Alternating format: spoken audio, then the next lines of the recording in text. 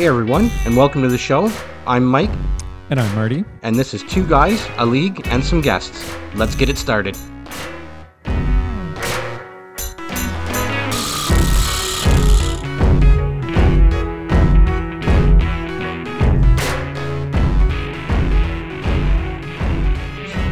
talk about this a little bit along the boards, but I got to get into it with you right away. Tom's looking. I don't know, man. It looks like the armor has been penetrated, if you will. Yes, and If we can go a little bit further than that and say that the armor has been switched over to you, I think that's fair to say. Well, I mean, in regards to his team, I mean, Binnington is killing him.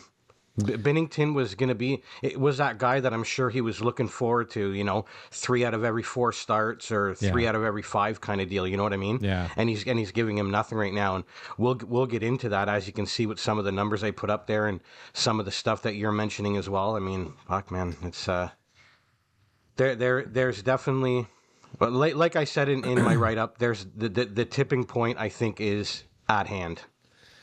Yeah. So now it looks like you and Tom will be tied for first, but Tom is, like you said, like he's in a bit of a downward spiral at the moment.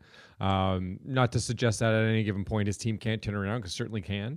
He's got lots of talent on that team, but maybe not as untouchable as a couple weeks ago, or at least as we all thought at one point.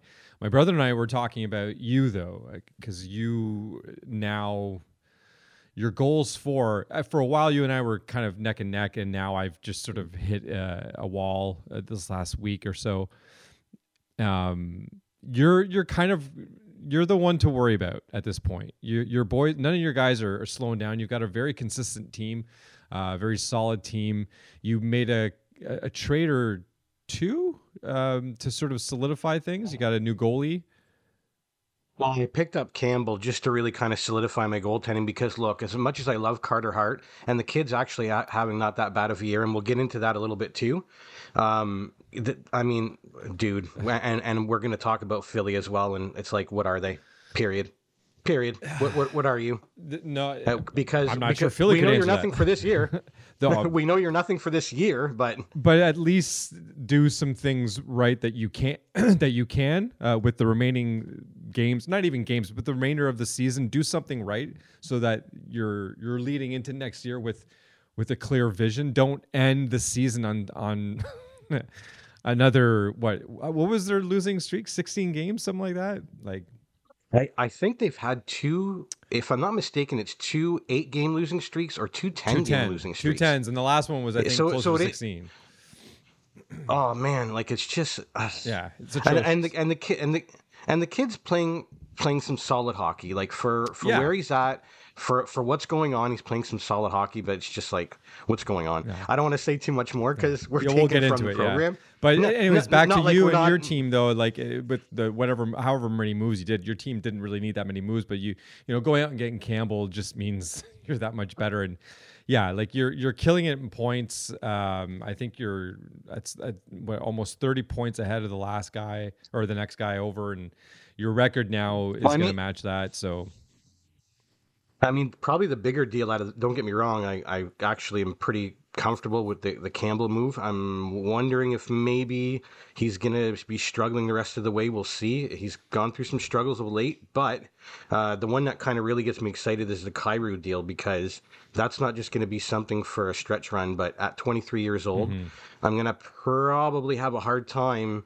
Well, I mean, listen, I'm pretty sure if people go through my lineup, they can probably pick him as one of my last keepers. And if he isn't a keeper, then I'm sure that one of these rebuilding teams are going to be interested potentially in that. Will I be able to get, the exact amount back that I paid for, which was a first round? Remains to be seen if I even decide to go that way. But I mean, it was certainly an interesting trade, because I've never really made many moves like that when I'm in a contending position where I'm going after such a young player. But I mean, look at the way the kid's been playing so far this year. Well, remains to be seen what's going on in the second half. But he definitely has quite a number of 4-game weeks, which was something I looked into pretty astutely as I was making my final final decision on him. So I mean, he's definitely going to help over the second half of the season in man games anyway. But let's wait and see what happens production wise here too. I think he's at this point now. I think it is safe to say that he is the real deal. He doesn't play like like anybody who seems I think so nervous too. or anybody who seems out of place. He's got a good thing going on in St. Louis, and it's just going to get better for him and anybody who's got him on their team. So, good for you. He's a player that was on, I think, a lot of people's radars. And I honestly saw him as someone Scott was going to be protecting. Not to suggest that he did a bad mood in doing the trade either, but I don't. Personally, I probably would have kept him if I were Scott, just because of what he's doing with his team and how he's rebuilding and all. But again, he got himself a first-round pick out of it. It's not going to be bad. So. Well, and that's the thing too, right? And that's one of the things, and maybe I'm giving away a couple of secrets here in regards to how I do my business, but I mean, look, I think we can all kind of figure each other out a little bit here.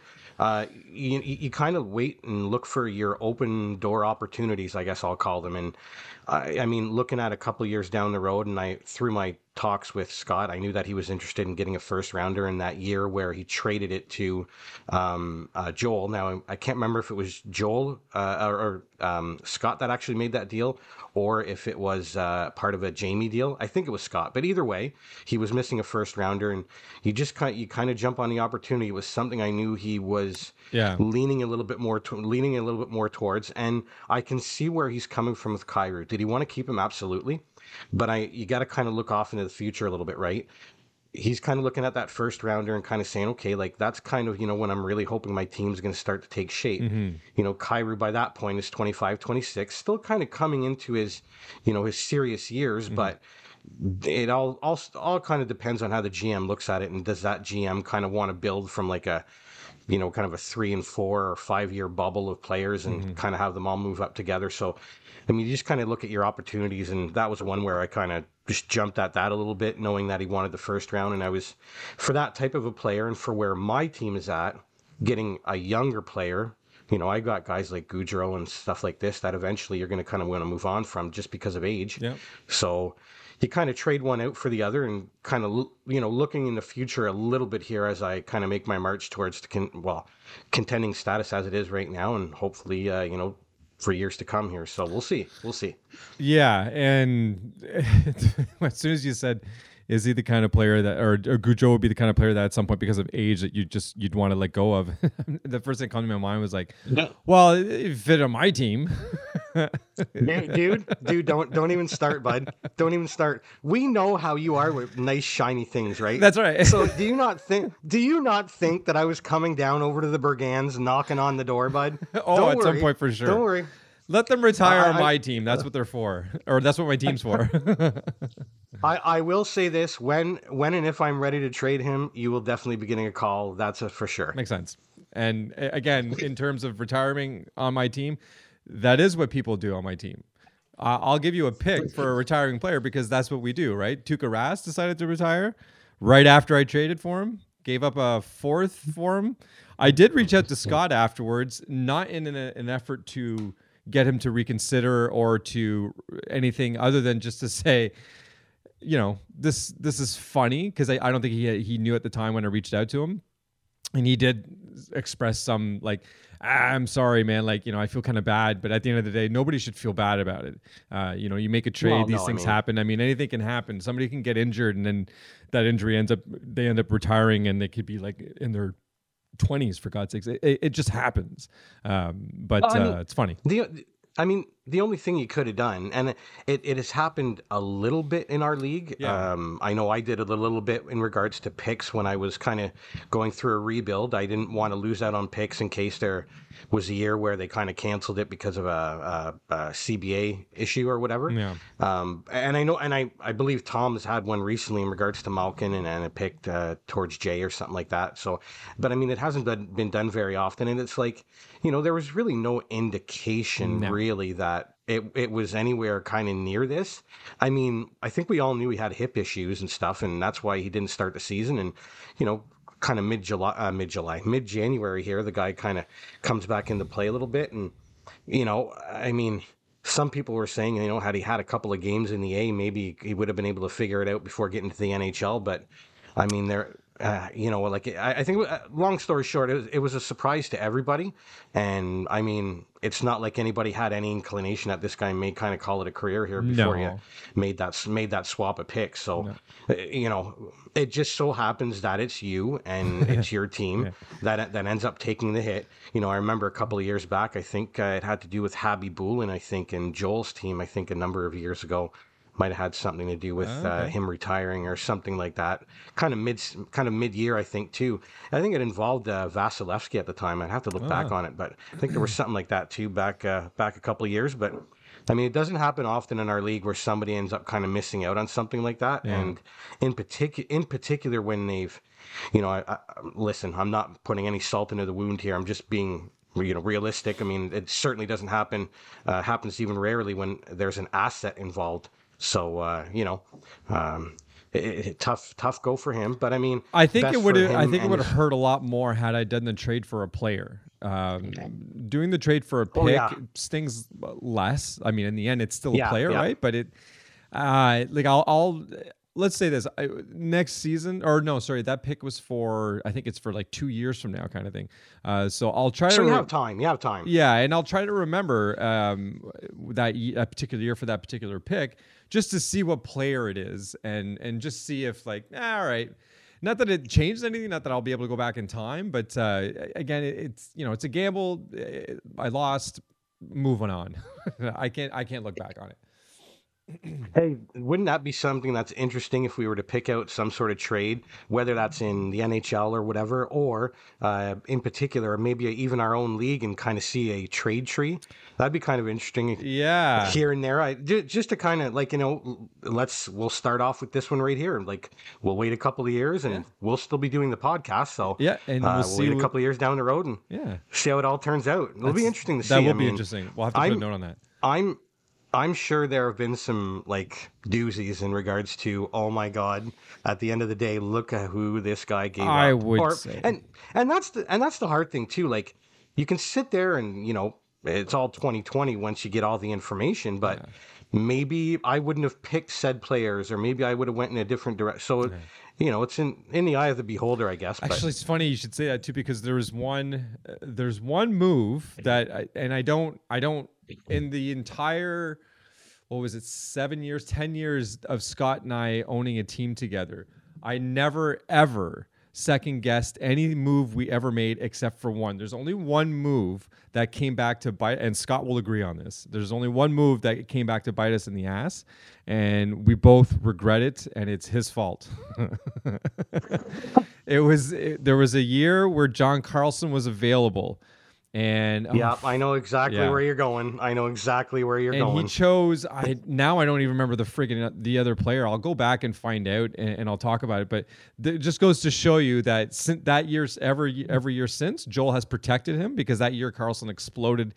He had a good year the year before. Anyways, we all know what John Carlson is, and at the time, for some reason, Scott just didn't feel cozy with him.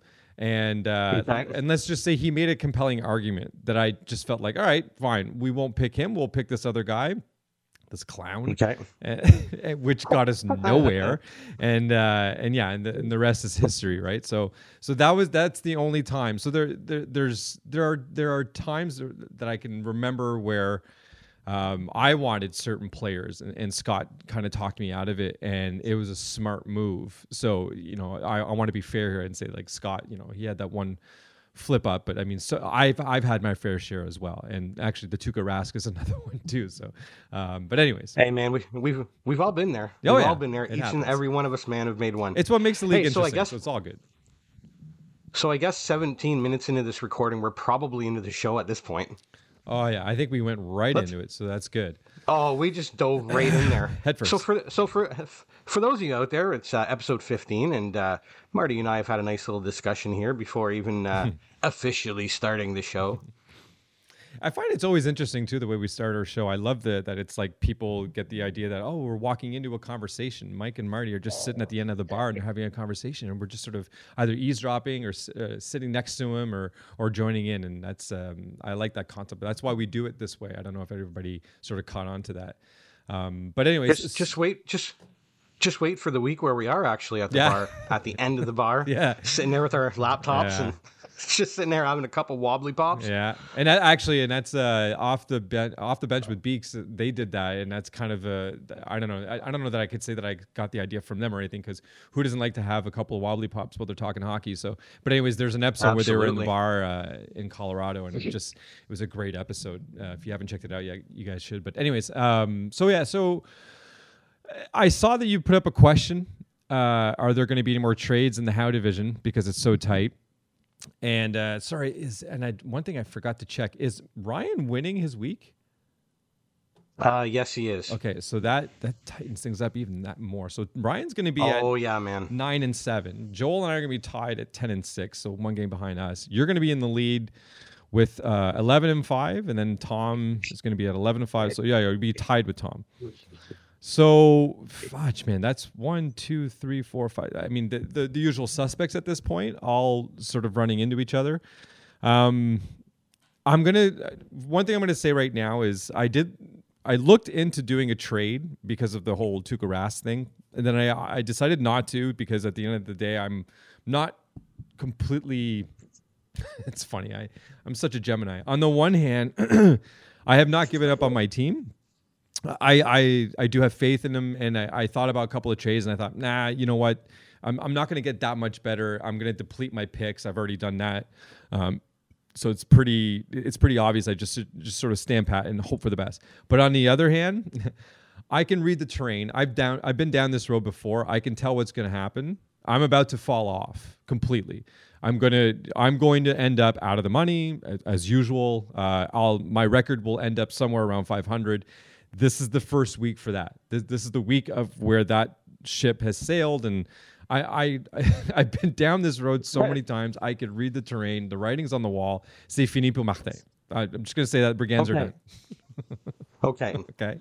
Now I'm going to be here to play devil's advocate, Okay. and I'm going to be here to push my argument that you certainly don't have to be overly concerned. I mean, look. The record speaks for itself. Okay, you're 10-5 right now. Yes, you're having a rough week against Joel, but he did have you in man games. You did have some injuries in regards to Ovi. I know that Stone's out right now, but with some of the moves that you made, you definitely shored up your goaltending with Samsonov. Yes, Tuukka Rask is a little bit of a hit and miss, but again, nobody would have or could have seen that, even yourself. Like, I mean, that was a shock to everybody. There's no loss, no gain there, really. Like, I didn't lose anything, really. I hadn't started it. I'm not gaining anything. So at the end of the day, I just lost a pick, and my team can still move on. I still got Husso. I still got, like I said, Samsonov and Saros and Bobrovsky. So I am fine in nets. I was looking for insurance with Rask.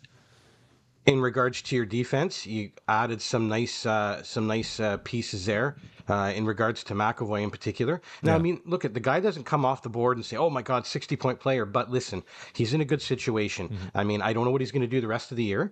But I mean, with being on that top power play in Boston and when everybody's healthy, I know that Marchand's out right now with the suspension. We'll see what the appeal gives him there. But I don't think your team is in this complete downward spiral or anything like that. Not yet. Just coming off just coming off the. Well, I don't think so. I mean, when it really comes down to it, I mean, you have a team that, dude. I mean, I'm not telling you anything you don't know. You have a team that can go off any week. I mean, Barkov, Crosby, Kane, first liners, Marchand first liner, Ovechkin first liner. Pavelski's playing out of his mind in Dallas.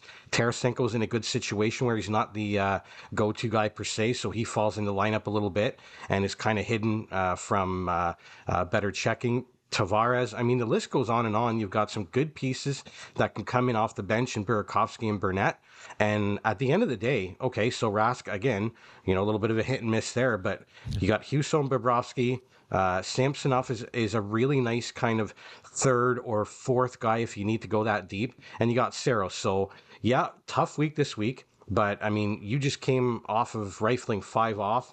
I mean, I certainly don't see any kind of like major drop off here. Now, look, I mean, we all go through ups and downs. Some of our lineup, maybe a good half of our starters, are having a rough week, whatever that particular week. And you had yours this week. Didn't have Marchand for, the full week in any stretch and means there. And I mean, this guy's playing out of his mind. So, I mean, I don't know. I see where you're coming from, and I certainly won't take it away from you. Like, you know your team better than anybody, and the kind of ups and downs and the ebbs and flows. You may be feeling that ebb where you're like, oh, I don't know, man. But I don't know. I think you made some solid picks at midseason, which really helped out secondary scoring.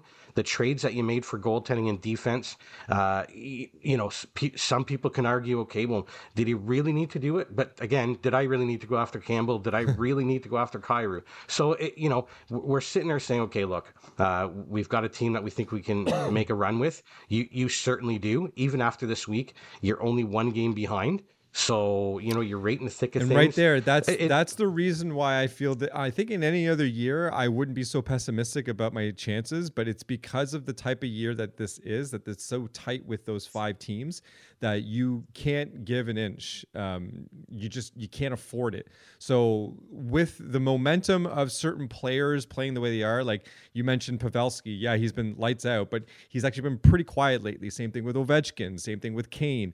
I've got some players, Gossabear that I picked up, he's sort of gone quiet ever since I picked up. Goligoski, same thing. These are players I picked up because they were doing well, and I expect them to continue, but they have sort of tapered off. So the pieces I've got, while still good, are starting to get cold. So at the wrong time, right? And with the way the other team's players are playing, like Joel's team is starting to come around. I mean, for God's sakes, he's about to get Eichel infused into his team as on top of everything else. Like, so his is kind of trending in a different direction, right? Your team has been so consistent all year long that you don't have really anything to worry about. You're actually, if anything, you've been increasing your points per game lately. So your team, again, trending in the right direction.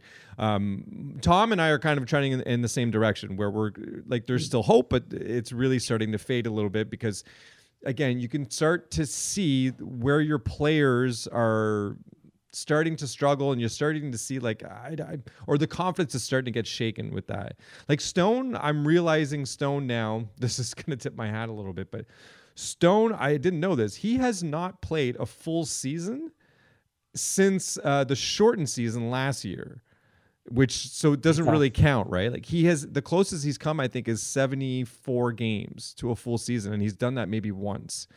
He is a, huge talent, but a huge injury risk every single year. He's been on the shelf. This is now his 4th time on the shelf this year alone. He's only up to I think 29 games. Where is it? Okay, stats. And now he's 28. Sorry, even less. If the season goes the way it's going, he's on pace for 47. He's just a liability. As good as he might be when he's in the lineup for a team, a fantasy perspective, he's not. You can't rely on him because at any given point he's out in that week. So that's what I'm sort of left with on the bench. Now I do have, I'm going to say, my only secret weapon in Vrana, who's going to come back at some point very soon, hopefully. And if last year is any indication, he's going to tear it up in Detroit. Detroit's a good team offensively. They're fun, and he's got some players that he can play with, and he played with them last year. So there's some promising stuff right there. So while I may not be infusing an Eichel in my lineup, the potential is actually pretty close with Vrana. But is it going to be enough? I don't think so. He was a point per game player last year. Yeah, and a lot of goals from the time. So. Yeah, I believe he had something like 11 and 11 for 22 and I don't know what, 22 or 23 games, whatever. It was close to a point a game. So I mean, the nice thing about it is you're basically adding. It's like a trade deadline acquisition where you didn't have to give up any assets. Yeah, and I mean. It's always interesting with these guys like a Stone, and I mean, more recently, a guy like an Eichel who's missed a fair bit of time. I know a lot with the disc over the last little while, but has missed time before. In regards to your risk tolerance, what are you willing to put up with, right? Okay, yeah. Eichel's probably one of those easier decisions. I mean, the guy is second overall pick. The guy's been a point per game player most of his career. So you're sitting there and you're like, okay, I'm willing to take this risk, i.e. your brother's sitting there all year without having Eichel. Now, talk about a trade deadline acquisition, as long as the guy fits in well and as long as the guy produces, right? So it's always interesting when you've got those we'll call them Band-Aid boys like Dauber does. You get these guys who tend to have some sort of injury most years. I'll put Barkov kind of in that area a little bit too. But again, when these guys are in the lineup, they're scoring you like in most cases more than a point a game. Yeah.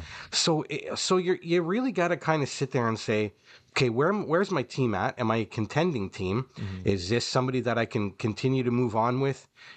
In particular, if he does get injured, am I okay with him being a secondary scorer? Do I have the type of roster to weather that? So it's always been kind of interesting when you see those top players, but they do happen to have an injury history, and how certain managers have managed either those expectations or that, like I mentioned, the risk tolerance of that particular player. Mm-hmm. Yep. It's down the stretch. It's still going to be interesting for our league. There's still going to be some, there's going to be tight games. It's going to be like every week is going to be worthy of staying next to the scoreboard to see what's going on. But safe to say my prediction for now will be, you and Tom fighting it out. Joel could easily roll in there and sort of contend with you guys as well. But I do think that Ryan and myself will be sort of fading off soon enough. Ryan's kind of on an upswing too, though, like right now. So who knows? He can come back as well. See, everything being so tight, it really could go anyway. But my prediction for now would be that it'll be between you, maybe even you and Joel. Tom's going to be in the mix just because he's obviously going to win that division. But Joel, once Eichel comes back, Eichel's not going to struggle in Vegas. It's too strong he's too strong a player, and that's too strong a team with too many opportunities, and too much fun. He's just going to have so much fun in Vegas. It's just, there's no way that doesn't work. So I think it's I think it's between you and my brother and kind of Tom. I feel like I have to say that. I will say this. If there is another trade, back to that question that kind of started this off at the top. I mean, I will say if there is a team, and I did mention specifically the Howe division, which is our division. So you, me, Joel, and Ryan. So that's the Cougars, the Apocalypse, the Brigands, and the Dragons. I do believe there is going to be one, at very least, one more trade involving those teams. But here's the caveat of that. I believe that it will be someone like Tom that will initiate that trade. The only reason I think that one of us will be in there was, there have been a number of trades made between Tom and Ryan, so I could see something like that happening. But I foresee him really making a push for a goaltender. I don't know if he'll be able to get that out of his own division or not. But I do see him making. Rask is available. I'm just saying. Hey, listen, man, and he's at a cheap price, bud. Real cheap. Yeah. Like discount bargain bin prices, bud. Like, just come over and give me a handshake. He's yours. All right, listen, let's move on to I want to talk about Philly. And I know we've done this before with Philly. I don't want to necessarily feel like we're beating a dead horse with Philly, but I do want to say that Philly at this point now, okay, so our conversation about Philly before was more about we were discovering that this team was just garbage and sort of looking into it and realizing there's nothing with this team. Like there's no identity. Nobody knows what's going on. Like you had mentioned too at one point, or sorry, it might be in the notes, that Clark kind of went at Hextall at one point, which was, unnecessary and kind of out of left field. And he's just shifting blame, I guess, for what the team is right now. But at the end of the day, this team is sort of been heading into where they are right now for a while, because again, there's no pieces for a structure of any sort, right? But that was then. What I'm more interested in talking about right now is the fact that now is the time to. You're obviously not going to contend next year because you're this year was so horrible. You can't possibly think you're going to contend next year. So now, in my opinion, now would be the time to start righting the ship and finding some sort of structure, make some damn moves, and be respectful to a guy like Claude Giroux. And we talked about last week, get him out of there. Get something in return and start the rebuild and do it the right way. You can get something pretty good out of Giroux and just give yourself some sort of structure, give yourself some sort of identity, Well, for me, it comes down to, I feel like this team made more moves than they ever needed to over the offseason. I mean, I mean, good angle. you're bringing in Cam Atkinson for Jake Voracek. Okay. I mean, I'd have to take a deeper dive into it. I know that I'm looking at Atkinson right now. He's got 36 points in 47 games. Not bad. 17. He's potted 17 with 19 assists, plus 10. So, the numbers aren't too bad. But I mean, to me, that really seems, if anything, more of a linear move than anything. Just kind of trading one in for one out. Like at best, it's a linear move, just because it's not like Voracek wasn't necessarily doing anything for them. He was very serviceable. He did the job. He got the job done, and he was what he was. I don't think going out and getting Atkinson definitely wasn't a step up, and in my opinion, it was a bit of a step down. I'm not sure what the hope was. Maybe because he was a bit younger, that they can hold on to the same type of player a little bit longer. Again, it doesn't really do anything. It just kind of keeps you stagnant. Now, I mean, and another guy is kind of Ristolainen on defense. And maybe I'm missing something here. Maybe I'm missing some sort of analytical darling or something like that. But again, I just don't think that was the type of player you need. I mean, the one pickup that I did like, and unfortunately, it just hasn't paid any dividends because he's been injured all year, is Ryan Ellis. Now, I don't think this guy I don't think he saves our season, but the guy did have 5 points in 4 games. Mm-hmm. I wish I could have got, a very, very small sample size, but I mean, he could have offered you a little bit of stability on that back end. It's the thing about Philly over the past few years is, one, they just seem to be a little bit dysfunctional in kind of where they want to go and what they are. And, just kind of mentioned it with all of these moves. You're kind of, one for one. And, if you were maybe getting younger, or, maybe you were making some of these trades to get a piece you were really looking for. Like, I'm sorry, Atkinson is a nice piece, but don't tell me that this is a guy you've been craving for the past 5 years. You know what I mean? No. And I just find that, management in particular probably hasn't offered this group any kind of,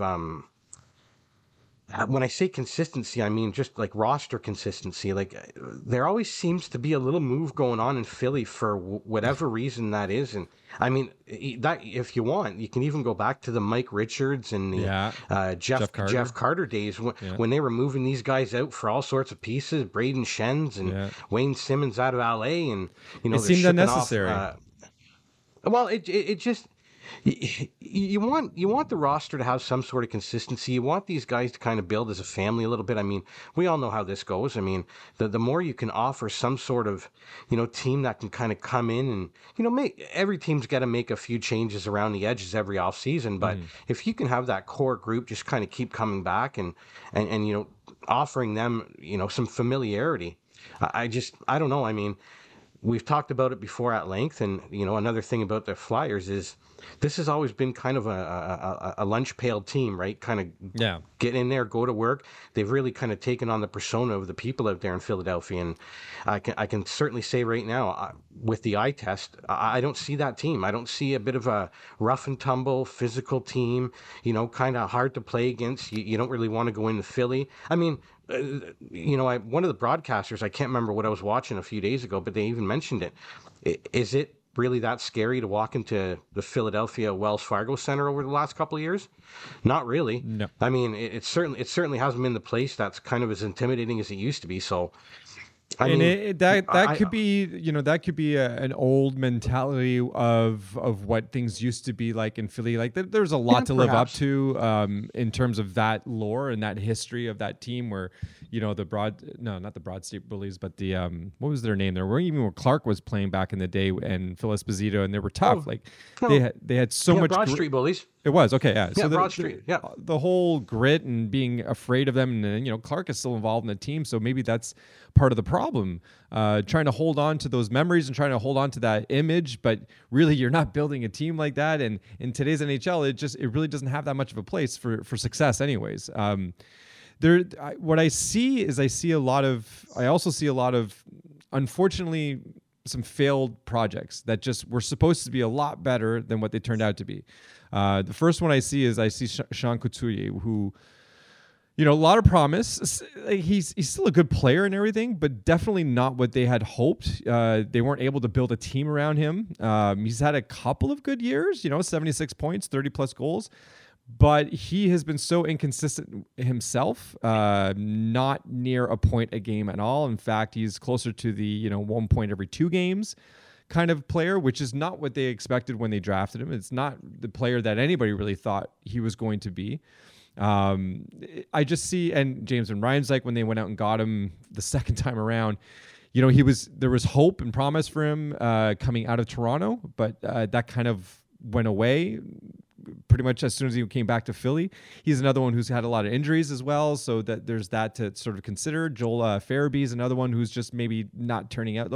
So what I'm getting at is this might just be as a result of, we always talk about how teams rebuild and then they come back better and stronger and they end up in the playoffs and all that kind of stuff. This might be a perfect example of a rebuild gone wrong and people just not admitting to it because it basically means their job, and they might get fired if they come out and say, you know what, the rebuild didn't work, we got to start over again.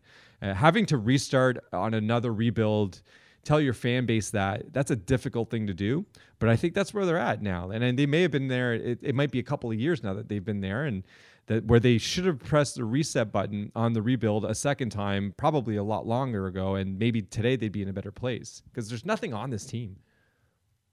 Well, I hate to kind of use the term, but the mushy middle, right?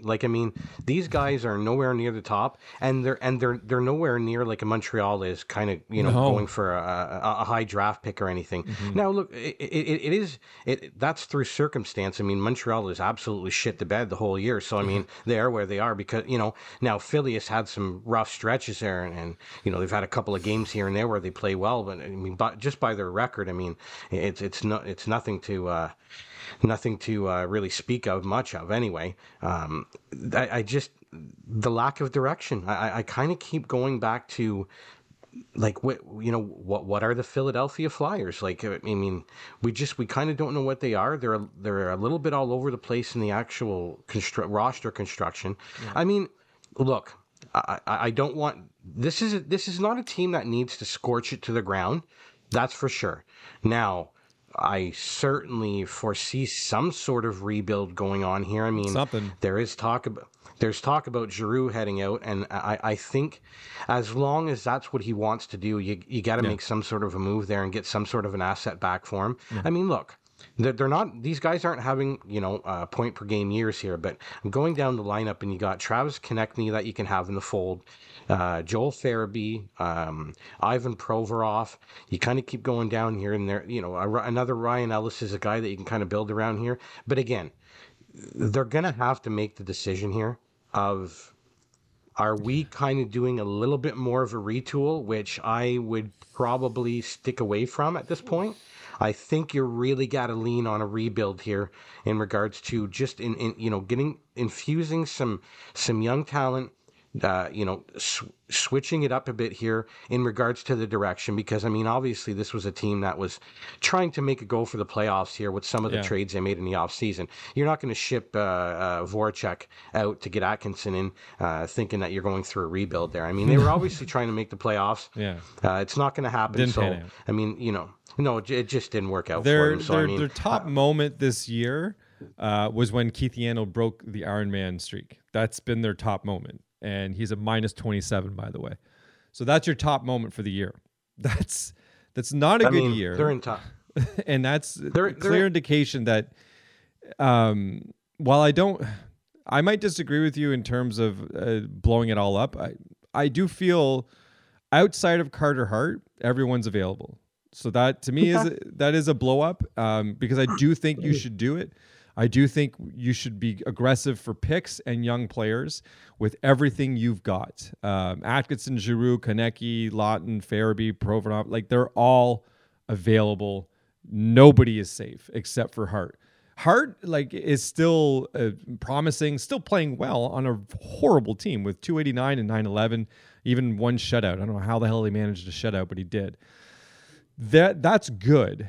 You hold on to that. There's still lots of hope for him. He's still young, and he's still a good goalie. He's still an NHL quality goalie. You've got no reason to ship him out. But absolutely everybody else is available. And this is kind of what I was getting at the beginning of this is why isn't anything happening right now? Because now's the time. You've got teams interested in like the Claude Giroux and the Cam Atkinsons who will pick them up. I'm hoping I'm hoping we're not hearing anything because the phones are ringing off the hook and they're sifting through options and they're trying to decide, okay, which one makes the most sense, or not necessarily makes the most sense, which one's the best, because the only thing that makes sense at this point is trying to find something, and the only thing that makes sense is getting as many assets as you can, because you're no matter what, like, what are you going to do? You're going to trade Claude Giroux for I don't know, another aging veteran? That doesn't make any sense. So you trade Claude Giroux for a couple of picks and maybe the rights to a younger player so that you can get better in 3 years from now, because it ain't next year. So, throw in the towel, do a proper rebuild. Again, sucks to say it, sucks to have to go through it, but at some point admit it. It's not working, and bite the bullet and just move on. But this year in, year out of like, oh, we can still, no, you're not going to do anything. Just restart. Here's a pretty interesting question.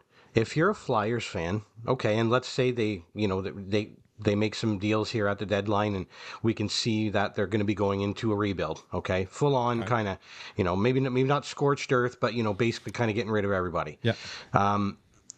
As a Flyers fan, and I'm going to hit Ryan up over the course of the next few days, I'm going to want to know an answer to this. That's right. Do you want Cliff Fletcher, or not Cliff Fletcher, but do you want oh my God, which is Chuck Fletcher? Chuck Fletcher, yeah. Do you want Chuck Fletcher being the one that's leading you through this rebuild? My answer to that is an absolutely firm no. No. I want somebody else dealing with this. I was never really the biggest fan of his as Minnesota's GM, and I gotta say, I'm not. That's true. When he went to Philly, I don't necessarily have a dog in the fight, other than maybe particular players I've had throughout that roster over the years. But it's never been exactly something I was really thrilled about. Trying to put myself in a Philadelphia Flyers fan's perspective. I don't know. I just don't think that's the guy I want running the show. If that's going to go down. I couldn't agree more. Actually, and you think of it this way too. Montreal. So Philly goes on 2 10+ game losing streaks, right? Still haven't caught up to Montreal in the standings. Somehow they're still ahead of Montreal in the standings. Okay, so they're still technically better than Montreal in that regard. So Montreal all season long, outside of maybe the first week of the season, maybe 2 weeks, it's been pretty much a shit show. This has been a horrible year for Montreal, right? Today, right now, as a Montreal Canadiens fan, you have every right to be excited about the future versus Philadelphia fans. And I'm saying that after just finishing what I just said, where Philly goes on 2 10+ game losing streaks, one of them being 16, if not more.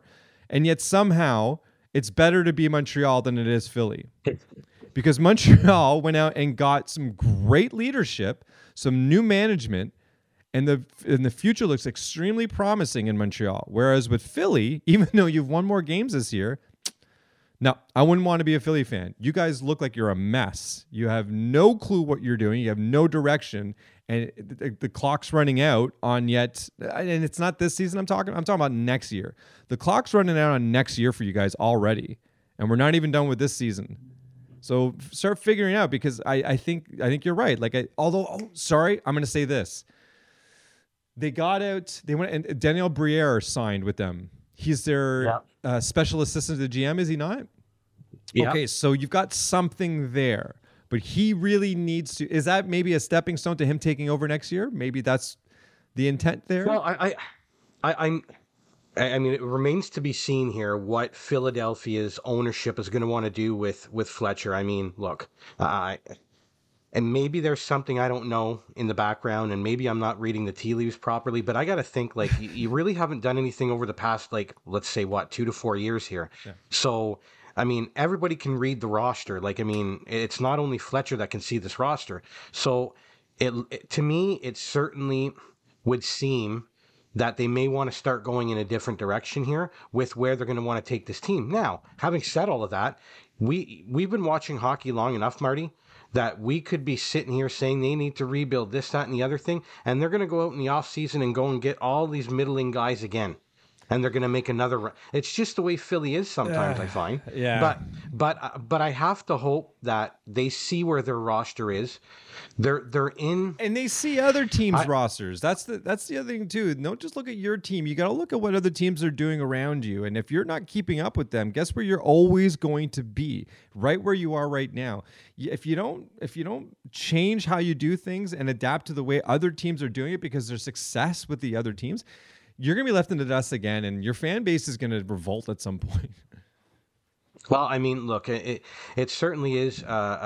There's another tipping point in Philly, in my particular opinion, and I mean, I think they got to make a decision here leading up to the deadline. What are we, and what are we doing with our roster? I mean, plain and simple. I don't think you can continue to move forward with what you have. It's obviously not working out. I mean, you can mention injuries to Couturier or an injury to Ellis. I mean, and hey, listen, these are decent players, and hey, maybe that could have got them to an area where they are, knocking on the door of the playoffs. I don't know, but suffice it to say, what we do know is that they are last in the Metropolitan Division. They're not going to be making the playoffs. I mean, that Metro is stacked as it is. I mean, you're going to have a hard time probably even catching somebody like a Columbus, let alone the other four teams at the top of that division. So exactly, and that's what I mean about you got to look around at what other teams are doing, especially if you're in the Metropolitan Division, because you can't afford to fuck around and waste seasons that aren't even here yet. You're going to waste next season because you're waiting for what? Like you're going to get more value out of Claude Giroux while he's playing right now than you're going to get out of him a year later or in the summer where he's that much older and the question marks start all coming up again. Like right now you can turn and say, no. There's nothing wrong with his game. Look at him. He's just on a really shitty team. But, man, he's doing it day in and day out. He's an all-star. He was the MVP at the All-Star game, even whatever our feelings about the All-Star game. But anyways, you've got more trade leverage while he's on the ice than you do when he's at home playing golf. So do it now. Like otherwise, you're going to get less value. So I don't know. That to me, that seems logical. I do the exact same thing that I'm about to say in our fantasy league. I try to manage the assets that I have as best as I can. Sometimes you're going to lose that asset and it's just going to go back into the free agent pile in regards to our fantasy league.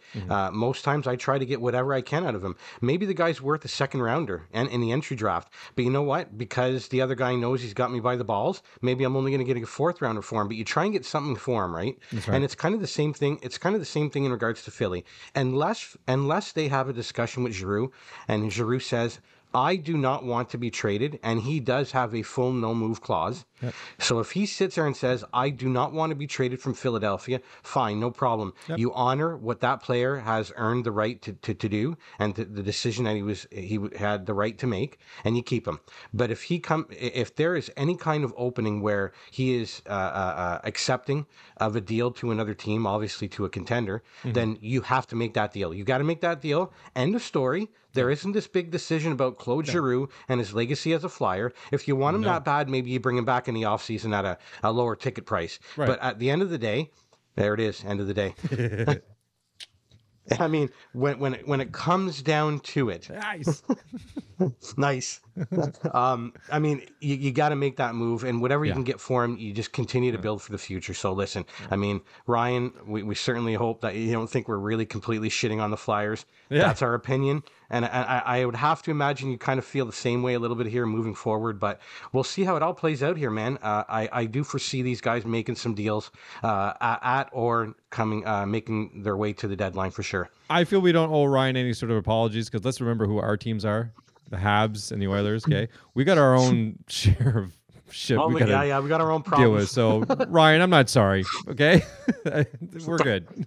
But I do want to have a conversation with you about the Flyers, so we'll figure that out. But so moving on, there's a team out there right now I wanted to talk about just because I feel like if they're not currently in the playoffs, but I feel like if they miss it, there's going to be it won't be appreciated as much as it should, that they, because this team really should be in the playoffs. Like I think it'd be very disappointing if they didn't make it. So these are some of the numbers without getting into the team just yet. I'll tell you who it is in a second, but just getting into the numbers. So they got 5 players with 12 goals or more, 3 players with 20 or more, a goalie with a record of 13-5. They got the 2 goalies combined actually have a 9-12 and a 267. So that's pretty solid right there. They're very young, even though they're not relying on their bigger names, because they got some older names that are still good, but they're just not really necessarily that great anymore. And they still could be, though. They got grit. They've got balance, offense and defense. Tremendous home record of 17-6-1, and it's the Dallas Stars. Like I really feel now they've got some games in hand, so there's going to be a bit of a play there for them, and it's in their favor. But in a season where Tyler Seguin should be a lot better than he is, I really expected him to be a lot better this year. And then Jamie Benn's kind of regressed in the last 3 seasons. He's just not the same Jamie Benn he used to be, kind of thing, but still very, very much he's got a place, and it makes sense. Like he got into a fight the other night in Winnipeg, and he's showing, like, standing up for his teammates and that kind of stuff. So he's still a very good player. Pavelski obviously has rediscovered himself, but the young core of Robertson, Heinz, and Heiskanen, I mean, they've got winning all over them for the next 5 years easily, especially with Oettinger and nets as well. Like that's there's a part of me that really wishes I would have held on to Oettinger, but I mean, in the end, I got Barkov and I went out and got Samsonov. So anyways, it all kind of plays out, but Oettinger's going to win them a lot of games. He's just going to keep getting better. He's proven now at this point, like he's another one. He's a number 1 goalie in the NHL, and that's done now. We can stop questioning it. He's got great numbers, and he's just going to keep going. So now this is kind of for this season for Dallas to not make the playoffs. I think it would be a disappointment, but I do believe they get there. I think there's still time. It's basically going to be, there's going to be 3 places, 6th, 7th, and 8th, between 8 teams that they're all going to compete for. So there's going to be, like I said, it's Dallas and St. Louis, but then there's LA and Anaheim, who are currently holding the 2 of those spots as well. But then you still got Edmonton, Vancouver, and Winnipeg and San Jose. They're all within, I think it's like 7 or 8 points of each other for those last 2 spots. And I think in the end, it ends up being Dallas and St. Louis, but those other teams are going to, cause some issues for everybody. But again, for Dallas to not be in the playoffs right now, they're 9th, right? Again, games in hand, everything I just mentioned. But if they were to miss the playoffs this year, would you take that as a disappointment for the Dallas organizations if they didn't make the playoffs this year? I mean, I would have to say the initial reaction would be yes, just because of that competitive spirit, right? That basically any team will have. True. I mean, that's one. I will say that's a great question. It's definitely one where, publicly they would be disappointed. Internally,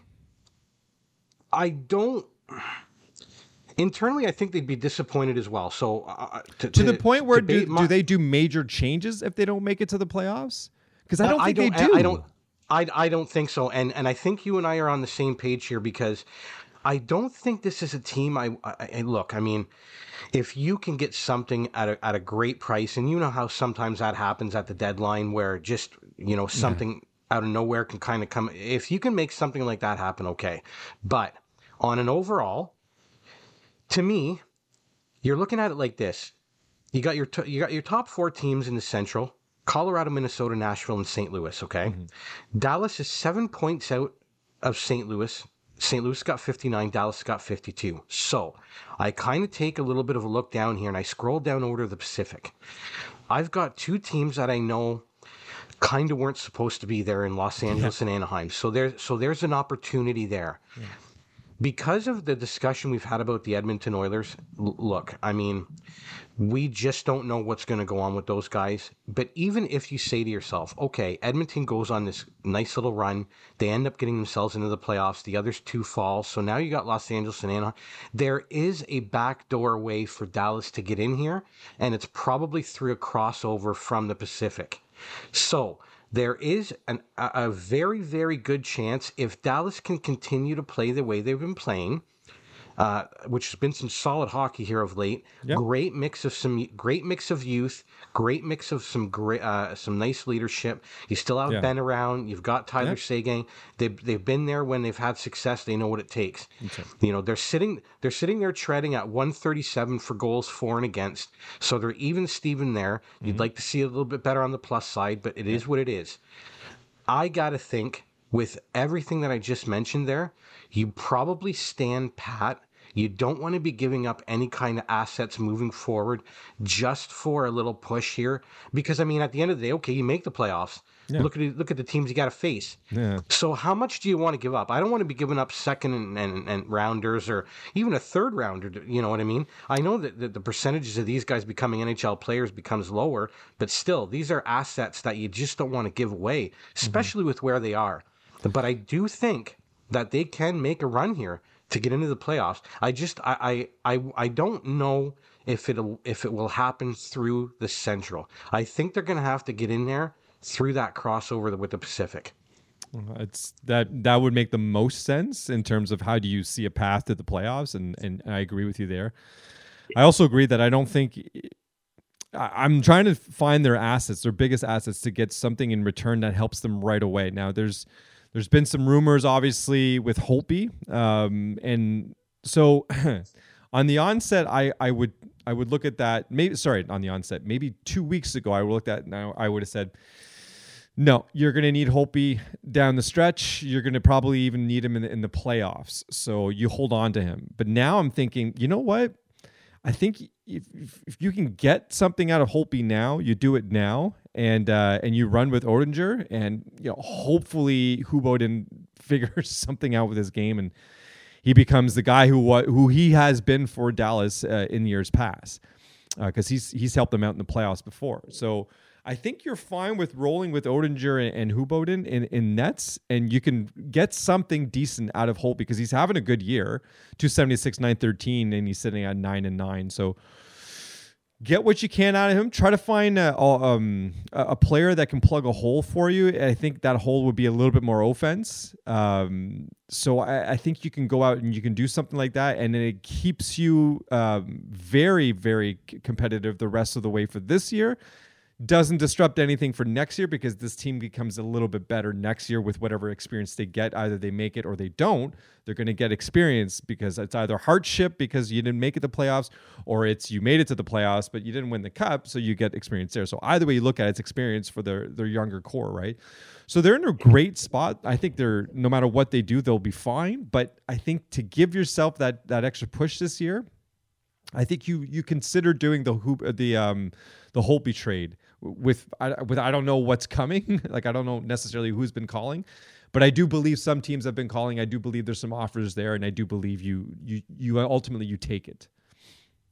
And I got to say, I agree with you in regards to that goaltending situation. I mean, for me, either one of them, I mean, really, if it comes down to Holtby or Khudobin, whatever one you kind of want to move, I mean, I don't know how Khudobin feels about the organization. Is he still fine with the organization? Would he still want to come back in? Either way, whatever the course is internally, I do think that if you're going to make a move like that, yes, you can make a move where you've got a little bit extra, or you've got, it's where their strength is, right? They got 3 goaltenders really that can get the job done here. So you move one of them out, and that's the type of move that I would be making, Marty. I mean, if you can get somebody that can give you a little shot in the arm, maybe on a third line or something like that, go ahead.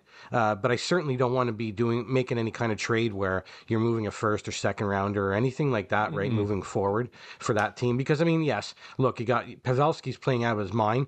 But I mean, the guy's 36, 37 years old. So there's going to be an end to that road. Now, I mean, you still have Rupe Hintz and Jason Robertson up there on the first line. So, you've got some pieces that you can definitely move forward with. But I certainly don't want to be mortgaging too much of my future here in regards to just trying to get into the playoffs and then potentially, depending on who you're playing, getting dummied by like a Minnesota or Colorado, right? Yeah. And then you're kind of at a loss for that first or second rounder. So again, a deal like you're mentioning is certainly something that I'd be comfortable with in regards to where the Dallas Stars are at the particular moment. Yep. All right. Well, I've said my piece about Dallas. I think I'm ready to move on. Are you? Is there anything? Hey, man, let's move. Yeah, Let, you got it. let, let's let, let's get into St. Louis, buddy. Let's get right into. So and that's the other thing too. In St. Louis, they're another one with a goalie situation, right? Which is this one's a little bit. This one's really precarious. So first year of the 6-year deal for Bennington, he decides to shit the bed on this one. Like that's a tough one for the management to swallow. That's a tough thing for them to take on. Thankfully, they're still competitive, very competitive. There's no reason to suggest that they're not going to be able to be a team that you don't want to face in the playoffs. They're making it to the playoffs. There's no question about that. They'll be fine there, and they could do more in the playoffs than what they're showing right now. There's no reason to sell the farm or to even be concerned in that regard. They're going to be fine, but it is a situation that needs solidifying before you head into the playoffs. You need that consistency. You need to be, okay, this is what we're doing. And I don't know of a team that's ever gone into the playoffs with a goalie situation with a huge question mark that have gone all the way.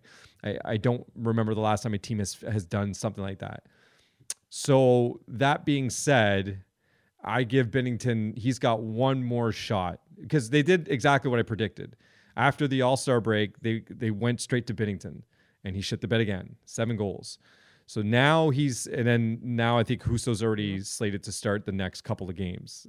So the suggestion there is Husso has now officially taken over 70% of the workload, or it's still buying Binnington just a little bit more time. But I would say this, if that's what they're doing, this is the last shot for Binnington for this year. I'm not saying he's out. I'm saying he's out for this year. Next year, they go back to him because it's a 6-year contract that nobody's going to want. So you're stuck with him as St. Louis. So you're going to figure it out with him. So next year, he's still your number one.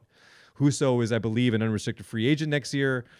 So they have the liberty of, you know what, we're probably going to lose Husso anyways, because you're not going to. Husso at this point, the way he's played, he's demanded a starting role. That I think that's safe to say.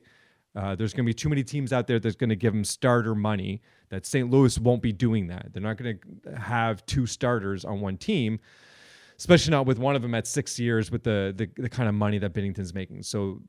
But they still need to make the playoffs. Like they still have to be there, right? Like that's still the push for this year. And if it wasn't for Husso, this wouldn't even be a conversation right now. They'd be done.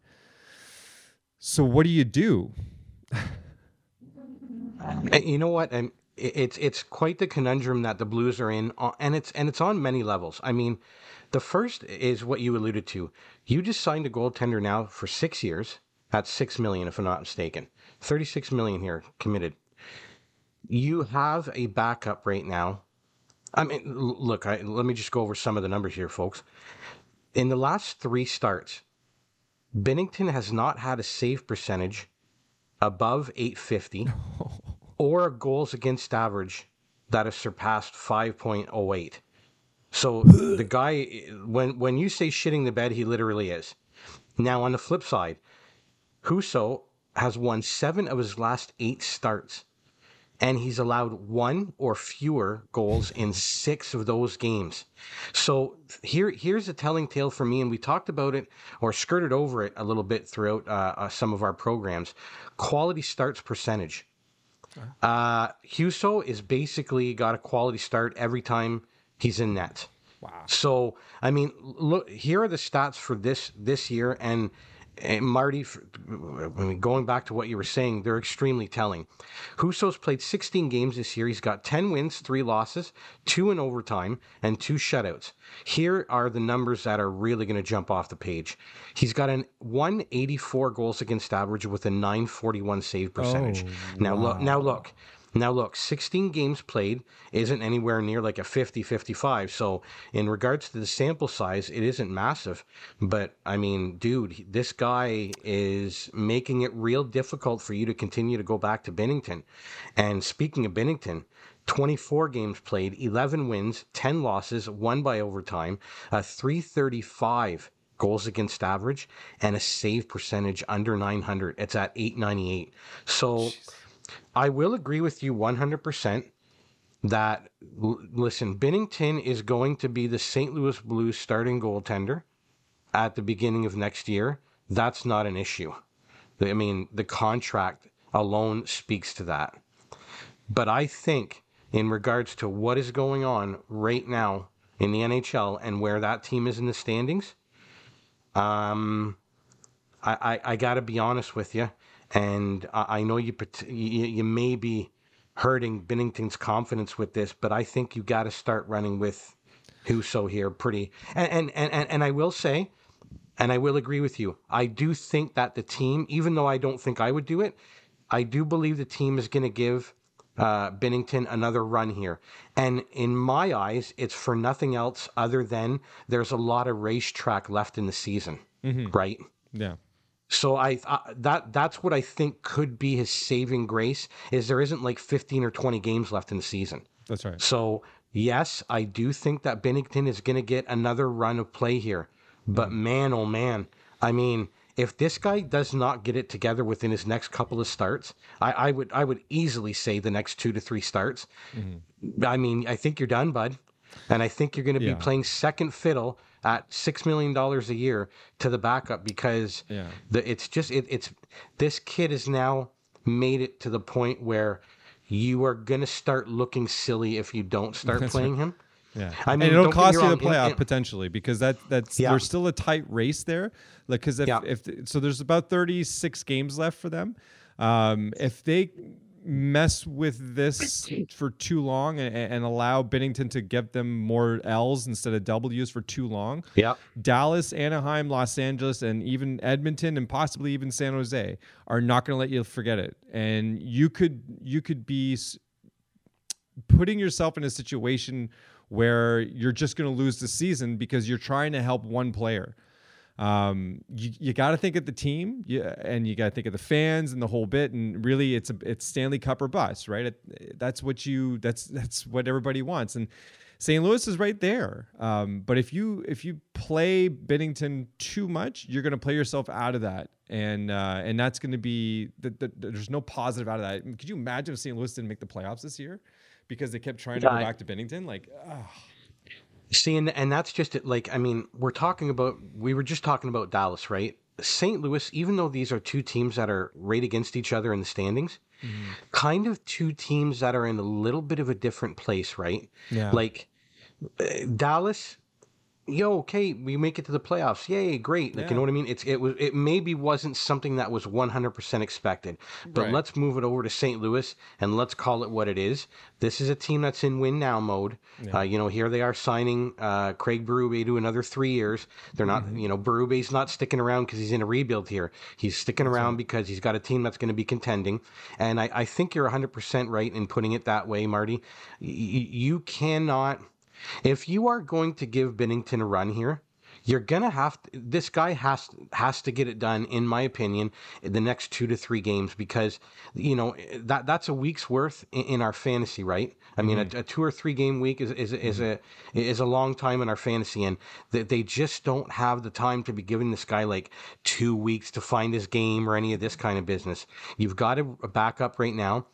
Yes, in limited game, but that's all the more reason why you have to play Husso. You need to get him more games so that you are sure of what you're heading into the playoffs with, because ultimately you would give it up to him, right? Like he'd be the guy going into the playoffs that you would run with. He needs more games. He had a bit of an injury at the beginning of the season. That's why his numbers are a little bit lower, even for a backup. But if the next round of games for Binnington don't go the way they go or the way they're hoping for, then you're in a 20-game realm. You need to get those 20 games to Husso. You need to give those to him so he gets that comfort zone and he's like, even his confidence like even higher. Like right now, I'm sure his confidence is pretty high. But imagine like if he ends the season with like let's say 25 wins, like his confidence will be through the roof. He'll come in with the playoffs with so much swagger, and then you've got the rest of that team doing what they're doing. You'd be extremely difficult to beat. So that's kind of where you need to go as a coach, where I don't know. Personally, I would be done with Binnington. Binnington would be like, listen, dude, you're going to figure it out, but it's going to be next season. You're going to play second fiddle now. It's going to be 70-30 Husso the rest of the way. He's going to carry us. But if the shoe drops on him, we've got time to flip it back to you, and hopefully you can figure it out. You've got some time to play with that. But I would be like, Husso's now the guy, and just be okay with that and know that next season you are the guy. But for now, we're getting to the cup and we're getting there with him, and it's obvious. I mean, even he would probably say it. So Well, you know what, Marty? Let's look at this in another little way. Now, I will preface this by saying I'm going to end up fudging the numbers a little bit here, but if you go back into some of our earlier programs, one of my beauties was Charlie Lindgren, and that's when both Husso and Binnington were out of the lineup. Okay, if I'm not mistaken, the guy went on like a 5-0 run with one loss in OT or something like that. Now, again, keeping in mind, folks, I'm fudging the numbers a little bit, but let's just say, for the sake of argument's sake, that Husso took those games, okay? Yeah. And let's just say that he the way he's playing, he probably would have had it pretty close to the same record, either a 4-1 or 5-0. Let's just go and say it's 5-0. So let's add these totals to what's going on right now. So now another 5 games to Husso's games played for the year. He's at 21 to Binnington's 24. So now you're getting into basically a 50-50 split. Add another 5 wins to the 10 wins he currently has now. Now you're looking at a 15-3 record. Now the goals against average save percentage, let's go ahead and say they wouldn't be as good, okay? Yeah. But I think that he's at a total right now where the way he's been playing, okay, let's say he gets it to a 2 GAA and maybe, okay, 930 save percentage. Dude, those numbers are at 920. Sure, I'll go 920. Those numbers are still killing Binnington, blowing him out of the water. So, I mean, I agree with you 100%. You know, regardless of Binnington's feelings here and the contract that he's been given, I think you're getting really to a point here, and I know I've been saying this, you know, throughout our program today, but it is another tipping point I think that we're at here in regards to this. And I do think that to give yourself the best chance and to show that team that you know that you're not just continuously going to the well of the guy who's making the most money here. You go to the guy who's going to win these guys games and who they're most confident in. And I'm sorry, but you know the stats speak for themselves. This team is more comfortable with Ville Husso in front of that net right now than Binnington. And you know everybody just has to accept that. In particular, Binnington, and they got to run with it, I think. And I really do believe that on an overall, this is what's going to happen here in the second half of the season. Again, unless Binnington pulls a rabbit out of his ass and has 2 shutouts in the next 3 games and, you know, lets in 1 goal in that 3rd game or whatever, you know what I mean? He is going to have to make his mark and let management know I am the guy, which he just has not done. He just simply has not done this year. And it hasn't mattered what team he's played against. He's lost against some of the worst teams and he's lost against some of the best teams. On all that just spells out that this season, and it happens to the best of them. But this season is one of his one to forget. So it's okay. Put it behind you. It's the first of 6. So next year, you know, you're still the guy. Because again, they're not going to turn around and re-sign Husso to a major deal. Husso's going to a team that's going to put him as a starter. Yeah. So hopefully that gets sorted out for Husso because he's earned it at this point. Like this year has shown that he's like what Jake Oettinger was to Dallas last year. Except, you know, Oettinger is now able to take over that team completely and it's now his. Whereas with Husso, he won't be able to do that in St. Louis. So it's fine. He'll go to a better team. Hopefully he'll go to a better team, not like an Arizona or something, and end up wasting away his talents. He needs to go to a quality team because I think, gosh, man, it'd be great to see him not just in Edmonton. It'd be something else to see him in maybe like a Washington or someplace where he could win consistently, because I think that's what he's built for right now. I think he's ready to take a team all the way. He looks like that kind of a player. Now, again, small sample size, and I might be inflating his tires a little too much there, but there's something about him that I feel is trustworthy, and I think St. Louis is going to lean on that the rest of the way if they're smart about it. And we're going to see something special with Husso. Well, in regards to Husso, I mean, if I'm the Seattle Kraken, I'm probably kicking myself in the ass a little bit because I seriously doubt that he was protected. I mean, as a matter of fact, I'm pretty sure he wasn't there because I believe you can only protect 1 goaltender, and we obviously know who that was. So, exactly. I mean, look, he's going to end up. I'm pretty sure this guy's going to end up, running his own team at some point, whenever that is. But I mean, I think one thing that we do know is you and I have definitely spoken in regards to this issue. In St. Louis, if you have any kind of gusto here, I think you got to kind of play the young kid and you got to run with him a little bit here because things are too tight in the NHL and the parity's too close that if you don't kind of You're go with running the out of hot time. hand here, you may run yourself out of the position that you're in right now. Is what it comes down to. I mean, they're in a good spot. It's a tough decision, but I think it's a decision you got to make to continue with the team success. I mean, yes, Binnington is, maybe taking a little bit of hit on the shoulder there, but at the same time, I mean, he's got to understand $6 million or not, man, you're not getting the job done. And the guy who's making whatever he's making, probably under $2 million, is getting the job done for you. So the team's got to go with the hot hand in particular where they are at in the standings. Well, that's the thing in the standings. They're 2 points out of third, right? 1 point out of fourth.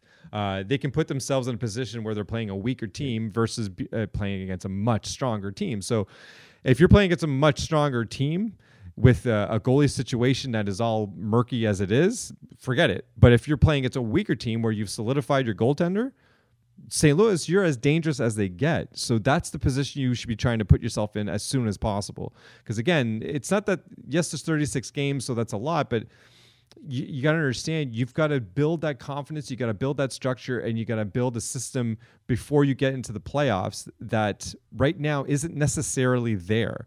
Right now, you're riding the hot hand. Can't really ride the hot hand in the playoffs. I suppose you can, and I guess teams have done that in the past, but what I'm getting at is, wouldn't it be better if you rode into the playoffs with the goalie who's got, almost 30, if not more, games under his belt, confidence up the wazoo, a team around him that knows what to expect with him, and there's no second guessing any of it, rather than going into it and thinking, okay, well, Binnington figured it out towards the end of the season, I guess we'll go with him then. Nah, there's no confidence in that, because the shoe can drop at any given moment with something like that, whereas the other one, not so much. There's more confidence. So anyways, fix it, St. Louis. You're my last prediction. St. Louis, play Husso, do it. All right. So there was a bit of a busy week for the Habs and the Oilers, we'll say. So we're into Oilers Habs. Congratulations. I think it's a good move. What do you think? Well, we're talking about Martin St. Louis here, I would imagine. Yes. I mean, for me, I think it's a great move. I think it's a win-win no matter which way you look at this. I mean, yes, he comes in there with no experience. The only experience he has is coaching Pee-wees. And I thought his comment in regards to that during his press conference was absolutely incredible. Yeah. Hey, listen, these guys had fun when they were playing Pee-wee, so I guess I'm the best guy for them right now, right? and that kind of goes to some of what I'm going to mention here, Marty. This guy comes in here with all the confidence in the world. Yep. All the swag in the world, and guess what? If this blows up, and when I say that, if it blows up, how much more can the goddamn thing blow up as it is now? Okay, so it doesn't work out for the remaining 35 games. Okay, great. Off season comes around, you go with another coach. Now, what I do think is interesting by bringing in St. Louis is, look, these guys are utterly in shambles right now. They've gone from going to a Stanley Cup final, whether they went on a magical run or not, that's where they were. Mm-hmm. Now they're at the complete opposite end of the spectrum, basically staring at the first overall pick, depending how the lottery goes. You need a guy to come in there, give these guys a little bit of confidence. He knows exactly where these players are at. He maybe didn't go through any kind of losing streak like these guys are going through, but don't mean to tell me that Martin St. Louis doesn't know what losing is like. Maybe not to this level, but he knows what these guys are going through. So he's going to bring in a nice little infusion of just some fresh ideas, and that's another thing I like too. I mean, look, I'm not an X's and O's guys about hockey, but he walked in there and said, listen, I know how coaching has been done before.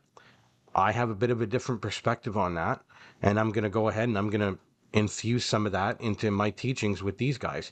I mean, look, at the end of the day, these guys, I did it again. These guys are obviously just looking for a breath of fresh air. This guy's going to come in and give it to them. Are there ties to Kent Hughes and Jeff Gorton? Obviously. But I mean, you're bringing in a Hall of Famer. You're not bringing in some friggin' scrub off the street. Okay, he doesn't have any experience in coaching. Do you really need an experienced coach where that team is right now? No. Yeah, what are you So, trying to do? Win the last 30 so, games of the season so you can be in 10th spot? Like, it doesn't, who cares? Dude, do you want to have any kind of a coach come in there and win you games right now? Not really. They're never going to say that publicly, but No. internally they want to lose every game that they can. Yeah. Come on. So experiment. I mean, this is exactly what it is. It's an experiment, and it's exactly the right time for it. And Like, you know what, Marty? Yeah, go ahead. No, sorry. I just didn't want to forget my thought in regards to this either. Yeah. You are not sticking your hand into that coaching recycling bin. Listen, this is the time to go right off the board, man. Sure. Right off the board. And Absolutely. if this works, perfect, man. Like, I don't know where this is going. I really don't. Like, I mean, it shocked me whenever it first came out as well. Yeah. But what's the worst that can happen? You're bringing in a guy, again, like I say, is a Hall of Famer. This isn't just some jabroni coming off the streets here. He's been around. He's won Hart trophies. He's won Stanley Cups. I mean, you know, he's been betted against and on, and he's always produced. So he is a good guy to bring in and do something with, right? At the very least, he's commanding respect. That's all I'm going to say. Yeah. And so you asked the question, what's the worst that could happen? Honestly, you want to know what the worst thing that could happen? And hear me out from beginning to end here. He comes in and he wins a whole bunch of games for you, and you lose the first round pick. Now, that is the worst that could happen. But guess what? That also means you've got a coach who has done something pretty friggin' special with a team of not so special players that another coach with more experience couldn't do anything with it. This is not a shot against Ducharme either. Quite frankly, he was in the worst possible situation. Yeah. I don't think he had any chance of succeeding anyways, and it's unfair that it got on him. But aren't the Canadians now paying 2 coaches to not coach? I think they're paying 3 because I think they're still paying Julien too. I know, man. Like, we're just giving it out, bud. We're just handing out the cash. So, you know, at the end of the day, all you can do is just look at this and go, you know what? Who cares? This should be fun because, again, the worst thing that can happen is that we lose the first round pick, but we gained a first tier quality coach who can just turn, you know, shit into wine. Like, that would be pretty amazing. So it's definitely not going to happen. He's not going to win you the next 30 games of the season, and you're not going to lose the first round pick. Philly made sure that, you know, if anyone was going to try it was going to be them, and they weren't able to do it either. So if they can't do it, no one's taking it away from Montreal. So don't worry about that. But I do like the idea that he came in and one of the first things he did is that he established some sort of, and I know this kind of goes against a little bit what he said, but he did establish a structure. I know his press conference talked about how, you know, I don't like the idea of structure because I want to have the players feel the freedom to doing whatever they want without being held down. But believe it or not, Martin St. Louis, that is a structure. It's certainly more so than what they had before, which is exactly what they need. They need something to play in, to find success with, and to grow with. And that's exactly what he's offering them. So this is perfect. It's a new voice. It's a new direction. Call it whatever you want. It's fresh. And so you got the fresh new management. You got a fresh new feeling on the bench. How many jokes do you think are out there right now about him not being able to see over the... He needs another stool. I'm sorry, Martin. But anyways, all that to say, he is honestly the perfect fit for this team, for the timing of it as well. At first, I was kind of like, well, what is the point of the timing of this? Like, poor guy Ducharme, like, he just...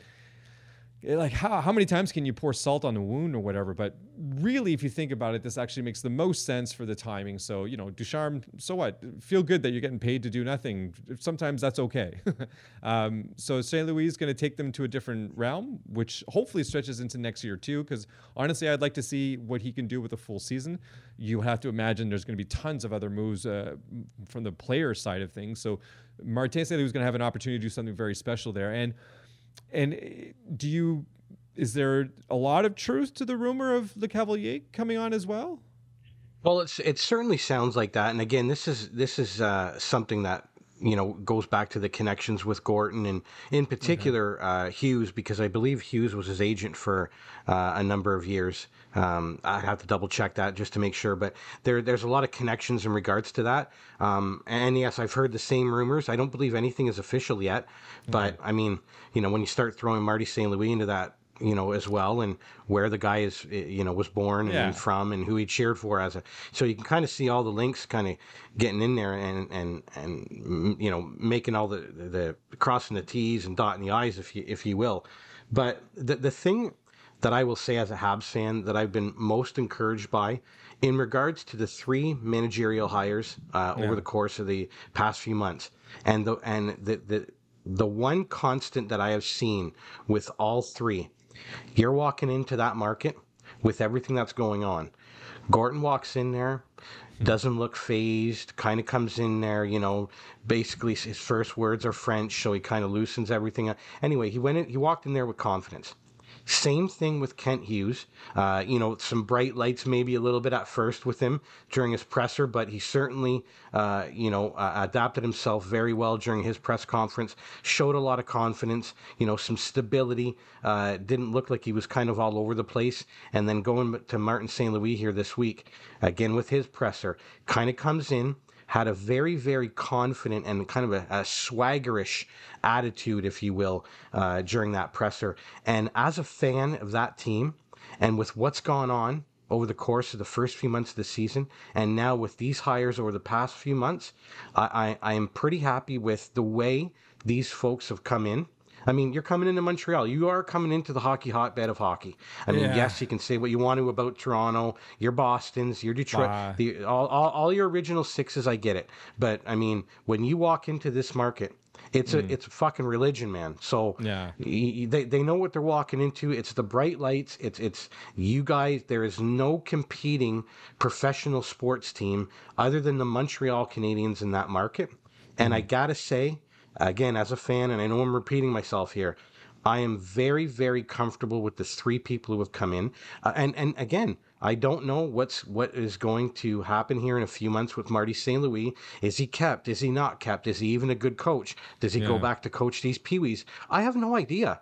But I will say, when they walked into that first presser, and they're going to get hit with the hard questions, man. Like, this guy walks in there and he's got all the swag in the world, and it's all that these players can be asking for right now with how the season is going. Yeah. Oh yeah, especially with how the season's gone. Like prior to Gorton, I'd say prior to Gorton coming in, because it really started with him. I'd say the team. I would have hated everything to was have in been disarray. Yeah, everything was in disarray. I would have hated to have been anywhere in that club, not just the clubhouse, but anywhere, locker room, bathroom stalls, in the stands. It didn't matter. Before Gorton stepped foot in there, I would have hated to be anywhere, because you can just imagine what it felt like to be around that team. Just complete disarray, like you said, just really feeling down and depressed about everything. Now, honestly, right now, if I was any player on that team, I'd be like, you know what? All right, let's have some fun. Let's build some chemistry. Let's find. I mean, obviously, your Petries and your Hoffman and your some of these other guys. You guys know you're on your way out. Like, you guys aren't there for the long haul. You guys aren't the ones that's gonna be there in 5 years from now. Your Suzuki, probably not even Gallagher, but your younger cores. You guys can start looking at each other and going, all right, we're going to be here for a while. Let's forget about what's happened. Let's go back to having some fun and remembering what hockey was all about, and let's experiment. This is the time to do that. And let's just figure some stuff out together and go through it together. And at least now you can do it while laughing and maybe enjoying yourselves, and like, okay, we got beat 4-1. Okay, whatever. But Caulfield scored back-to-back nights. He hadn't done that all season. So there's some positives to be taken out of all this, right? And so maybe that's because they're starting to have some fun, and that's huge. I mean, at this point, right, it comes down to small victories, like you're saying. Cole Caulfield scoring in back-to-back games. Now, listen, if you watch any of the Habs games, and trust me, I've been watching these guys all year long, there are still big, long periods of time where they look a little bit disorganized. But what I will say is the eye test is definitely a little bit better since Marty St. Louis took over. And again, is that a coaching bump? Is that whatever it is? It is. They have been playing a little better, or Yeah. at the very least, for me, there's been more of an effort. Marty, the results are definitely not coming out in that. I mean, just Yeah. with the way the team's built right now, and with the way the goaltending situation is, I mean, it's absolutely horrendous. But right now, you're taking those small victories, and Yep. you know That's it. everything from how confident one is in regards to the management team coming in to, like you're saying, a Cole Caulfield. You know, you kind of want to continue to build things here with the Nick Suzuki. I saw St. Louis talking with Drouin the other day. He was leaning over the bench. So listen, if you can give these guys a little bit of a kick in the pants here over the next little bit, Yeah. I mean, I think that's all really that management's looking for. So. Yeah. So, you want to move on to Oils? Because, Hey, buddy, we got a lot to get into with these Oilers, man. fuck's sakes. Listen, I don't know what to do. I don't know how to approach this anymore. Okay. Well, here, So, let me. Oh, go ahead. Go yeah, ahead. go ahead. Go ahead. No. It's probably better that you go. I Well, collect my thoughts. I mean, listen. For me, this comes down to plain and simple. It's a desperate team that's been chasing it for the better part of 3 months. I think we can kind of agree on that. Yeah. Like, there's definitely been some desperation shown here in regards to this team, whether it's a Kane signing, them trying to get Stuart Skinner in here, to now this week with the firing of Tippett. I won't get into too much of that. I want to leave a lot of meat on the bone for you. But from my perspective, for me, Ken Holland has used the last bullet in his chamber in regards to the Tippett firing. Bringing in Jay Woodcroft, which I'll let you get into in a little bit here. You know, hopefully they can get the coaching bump over the next little while here. Marty, I think for me, what it comes down to is I fear that this team is a fragile roster, and I do think that potentially it might be their ultimate downfall, because regardless of how this team is constructed and how the season has been going and whatnot, the underlying current with this organization, and in particular with its fans, if you have Connor McDavid and Leon Draisaitl on your hockey team, we want to see some damage in the playoffs. End of sentence. Yeah. Done. Like, I don't know how to put it kind of plainly than that. I want you to kind of go over a little bit more of the meat and bones with us here. But to me, a desperate team has been looking for it here for the past 3 months, and you're starting to run out of bullets here. And in my particular viewpoint, I got to think. Maybe I'm off base here with thinking that Holland could be out of a job here over the next year or two, but Oh no, you're not just, off base. I just think that you're running out of things that, you literally are running out of bullets in that chamber. So I'll kind of let you. Oh, take there's it from one there, left, buddy, and it's for himself. yeah.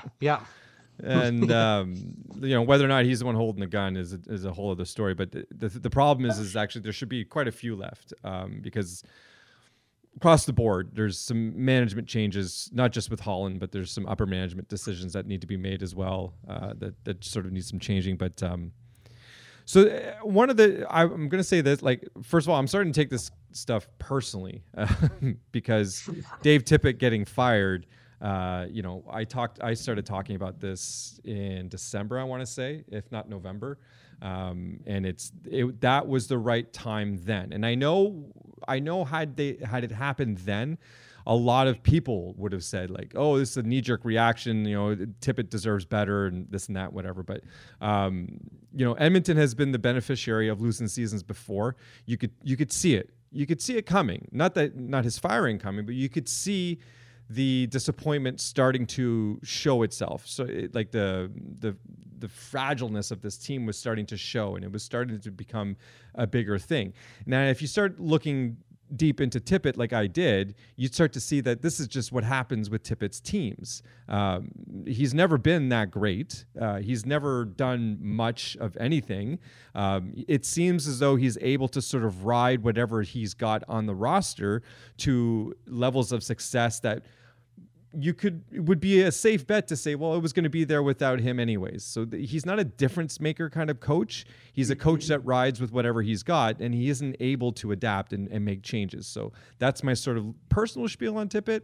But I'm going to leave it at that, because this is really more about management screwing things up. Because what I do find is unfair to Tippett is that, okay, as a management, you decide, first of all, you go out and make a presser and you're like, we're not doing anything. We're not going to trade anyone. We're not going to give away assets. And the answer is in that locker room. Okay, well, so the first thing you do, the answer is in that locker room, is you go out and get somebody to join that locker room. So that right there is bullshit, obviously. So forget all that. But what do? You don't go and plug a hole that is leaking from the bottom. You go and you plug a hole that isn't even leaking yet, which is offense. You have no issues with offense. You've got tons of offense on this team. It's not an issue. But there was the opportunity that, with Kane in that lineup, it deepens things out a little bit, because one of the holes, maybe half covered by water, was the fact that it was the team, as though it was constructed, wasn't offensively as deep as you had hoped. It looks good on paper, just not turning out though. Okay, fine. So now you've got the opportunity because you got Kane. So what do? You give Tippett 3 games with Kane. That's it. That's your plan. You go out and you plug a hole that doesn't need to be plugged, and you give the coach 3 games to figure it out. He wins the first one, but then he loses the next 2, and then he's gone. Really. This is the tipping point. That's as much as I wanted Tippett fired, this isn't how. They're so all over the place with their direction from a management perspective. Nope, we're going to find it in that locker room. Nope, we're going to go out and get someone to join the locker room. Nope, okay, so now he is the answer. All right, Tippett, let's go. 3 games, not abandoning. You keep jumping off ship from your own new plan, which doesn't make sense to begin with, but you're not even giving it any time to be successful. So you don't even have confidence in yourself as a management team to see a plan through. So, of course, this team as a whole doesn't have any confidence in itself. You're not giving it any reason to, you're not giving enough time to have confidence, and you're not giving it any reason to feel confident, because there's no confidence up top. So now it's trickled all the way down, and that's what happens. Get rid of the management, and you're going to see this team as a whole actually do better. I do believe that Woodcroft could actually do something with this team. But regardless of what happens this year, it's not on him. Like, if they make it to the playoffs, that will be on him. But any amount of losing is not on him. So Woodcroft can only benefit from this situation. So good for him. Absolutely, this is a great opportunity for him, and of course he takes it, and it all makes sense, and it's great. Hopefully he's still there next year at the beginning of the season, because I do want to see what he can do with this team, because this is the kind of coach that you do need with this kind of team. This coach has been around these other players a lot, and he's pretty good with younger teams or younger players. So this is actually the kind of guy you should have brought in to begin with, not a Dave Tippett. Anyways, I'm done with Tippett. So moving on. So Woodcroft is going to do something with this team, good or bad, it doesn't matter. I hope he's there for the whole season, because I do think he deserves that much at least. But this is all about mismanagement, and how they don't even have faith in their own plans when they put it out there. They don't know what they're doing. They're so all over the place. They continue to second guess themselves. It's no wonder Edmonton is in the situation that they're in, because it's coming from up top. Well, I mean, and I go back to the whole kind of, they've been chasing it here for the past 3 months, and that, that kind of aligns with the whole 3 games that Tippett got in regards to being able to make something happen here with Kane and whatnot. There's just that. I mean, I don't know how you feel as an Edmonton Oilers fan, Marty, but I mean, from my point of view on the outside, I go back to the same word. They just seem to be kind of continuously be chasing it. Like you're not. I understand chasing championships and so on and so forth and the whole 9 yards, and there is a chase to a certain extent, but it's like they've been behind the 8 ball here as we continue along with the season. And make no mistake, they put themselves behind that 8 ball. Let's just be clear about that. Oh, absolutely. And look, I hope for the best in regards to, in particular, Jay Woodcroft. I hope that this guy gets a little bit of a bump from the team itself, in particular from some of its younger players. Where I do think that Woodcroft is going to come in and make a little bit of a difference is in decisions such as Evan Bouchard taking over that first power play unit on a more more consistent basis, where Tippett, for whatever reason, was just reluctant to give him the reins of that first power play unit. Is that going to bring you to the playoffs? I don't know. But some of those smaller decisions like that, I mean, there's Stuart Skinner is another one. Is he going to get a little bit more play now because Woodcroft is a little bit more familiar with him? And, Skinner has played well in the minors. Coming to the big show, that's a whole different game. You're going to need to have some sort of a defensive conscience as well. But, I mean, there's so much pressure right now, Marty, and I go back to that as well, what I was mentioning earlier. There's just so much pressure with that team. As long as you continue to have McDavid and Draisaitl on that team, there is going to be a level of expectation that I don't know that team is built for at the present moment. And look, I mean, I think we all fell into it, right? This team just going on a complete tear at the beginning of the year. Outscoring everybody by 3 and 4 goals. Both McDavid and Draisaitl having great years, still are. I don't think anybody foresaw it going to where it's gone. Being in first place in the Pacific, okay, we don't necessarily need that, but being outside of a playoff picture right now, it's just. Like, again, the chasing continues, and I hope for that squad. And we've said it on this program before. I want to see the Edmonton Oilers in the playoffs because I want to see McDavid. I want to see the best player in hockey. You can say whatever you want about him. Defensive liability, whatever the case is, he is the consensus best player in the league right now. And if that's, because of his offensive exploits, whatever, he's the best right now. I want to see that in the playoffs. And right now, they're looking up in regards to making that move, and we'll see how this plays out over the next little while. But I can only listen. Things have been a shit show in Montreal all year. I've seen that for basically all year here. But as a fan of the Edmonton Oilers, I can only imagine how much of a roller coaster this has been for that fan base. I'm going to say this as a fan, no matter what happens from this day on, or from Tippett being fired and on, the season is lost. The second they fired Tippett, and again, I understand how that might make me sound a little bit like a hypocrite because I've been pining for him being fired for months, but I actually had changed my tune because I had to swallow a pill, which was, all right, listen, management sees something in Kane that I don't. There's an argument to be made that it deepens their lines so that while they're not going to be able to stop the puck, they can maybe score a few more, and that will be the difference maker. They're going offense. Okay, fine. Okay, it's at least a direction. It's a plan, and it's at a time where you can still do something about it. Okay, so I'll jump on board with this plan because it is what it is. And then you go and fire Tippett shortly after the experiment starts. That's where you lost me. That's where, to me, the season is done now. Because of the constant go, don't stop, go, no, back up, no, stop, no, go. No, you've ruined the entire season now because of all this indecisiveness. So c'est fini là, j'en ai assez, puis c'est fourré bien raide. I'm done. Well, now listen, I certainly don't want to sit here and completely say that the Edmonton Oilers are going. The season is completely lost. I can understand where you're coming from as a fan.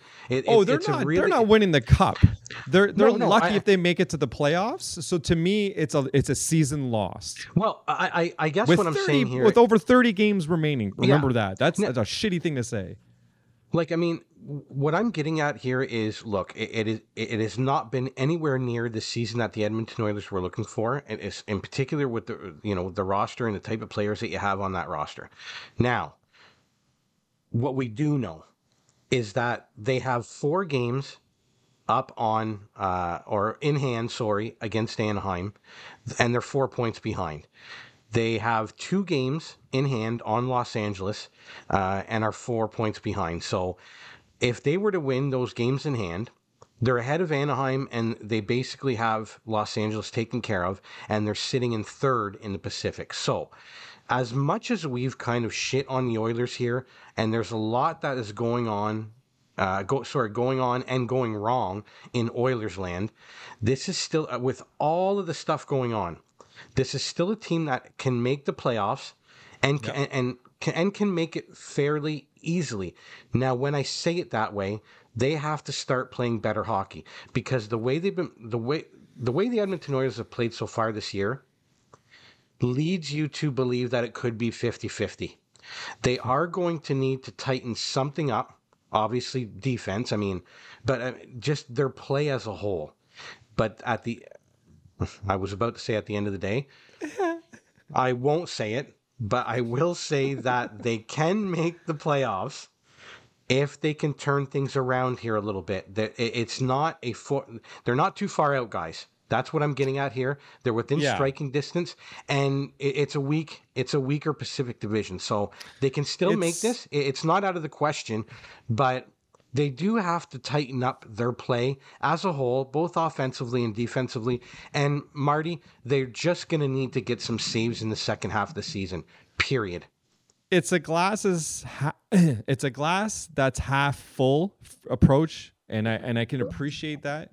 But again, the season is lost because it's not you're going to come out of whatever happens at the end of this season with a bunch of question marks, exactly where Okay. you were last year. So it's a season loss. Like, yes, you can limp into the playoffs, and barring some sort of miracle, you're going to get ousted, like in the first, or if you're lucky, second round, and you're going to Okay. have the exact same questions you had at the end of last year. So you've gained absolutely nothing. And again, lucky if you make it to the playoffs at this point. So if you do make it, everyone is aware that you were lucky to make it last year. Not good enough. Sorry, this year. Not good enough. Lucky too. So it's a lost season. In fact, that you took a huge step back. You made it to the playoffs last year. You were supposed to be one of the top contenders this year. You've taken a giant step back. You've lost your coach. You lost the faith in your your fans have lost faith in you and its management. You have gained absolutely nothing this year. We're all looking to next year now. So Okay. it's really, again, it's a glass is half full, and I don't mind that approach because there's still plenty of hockey to be played with, and there's always, we said it the two shows ago, there's always hope, but that's all you got left now is hope. I do see what you mean, though, in regards to.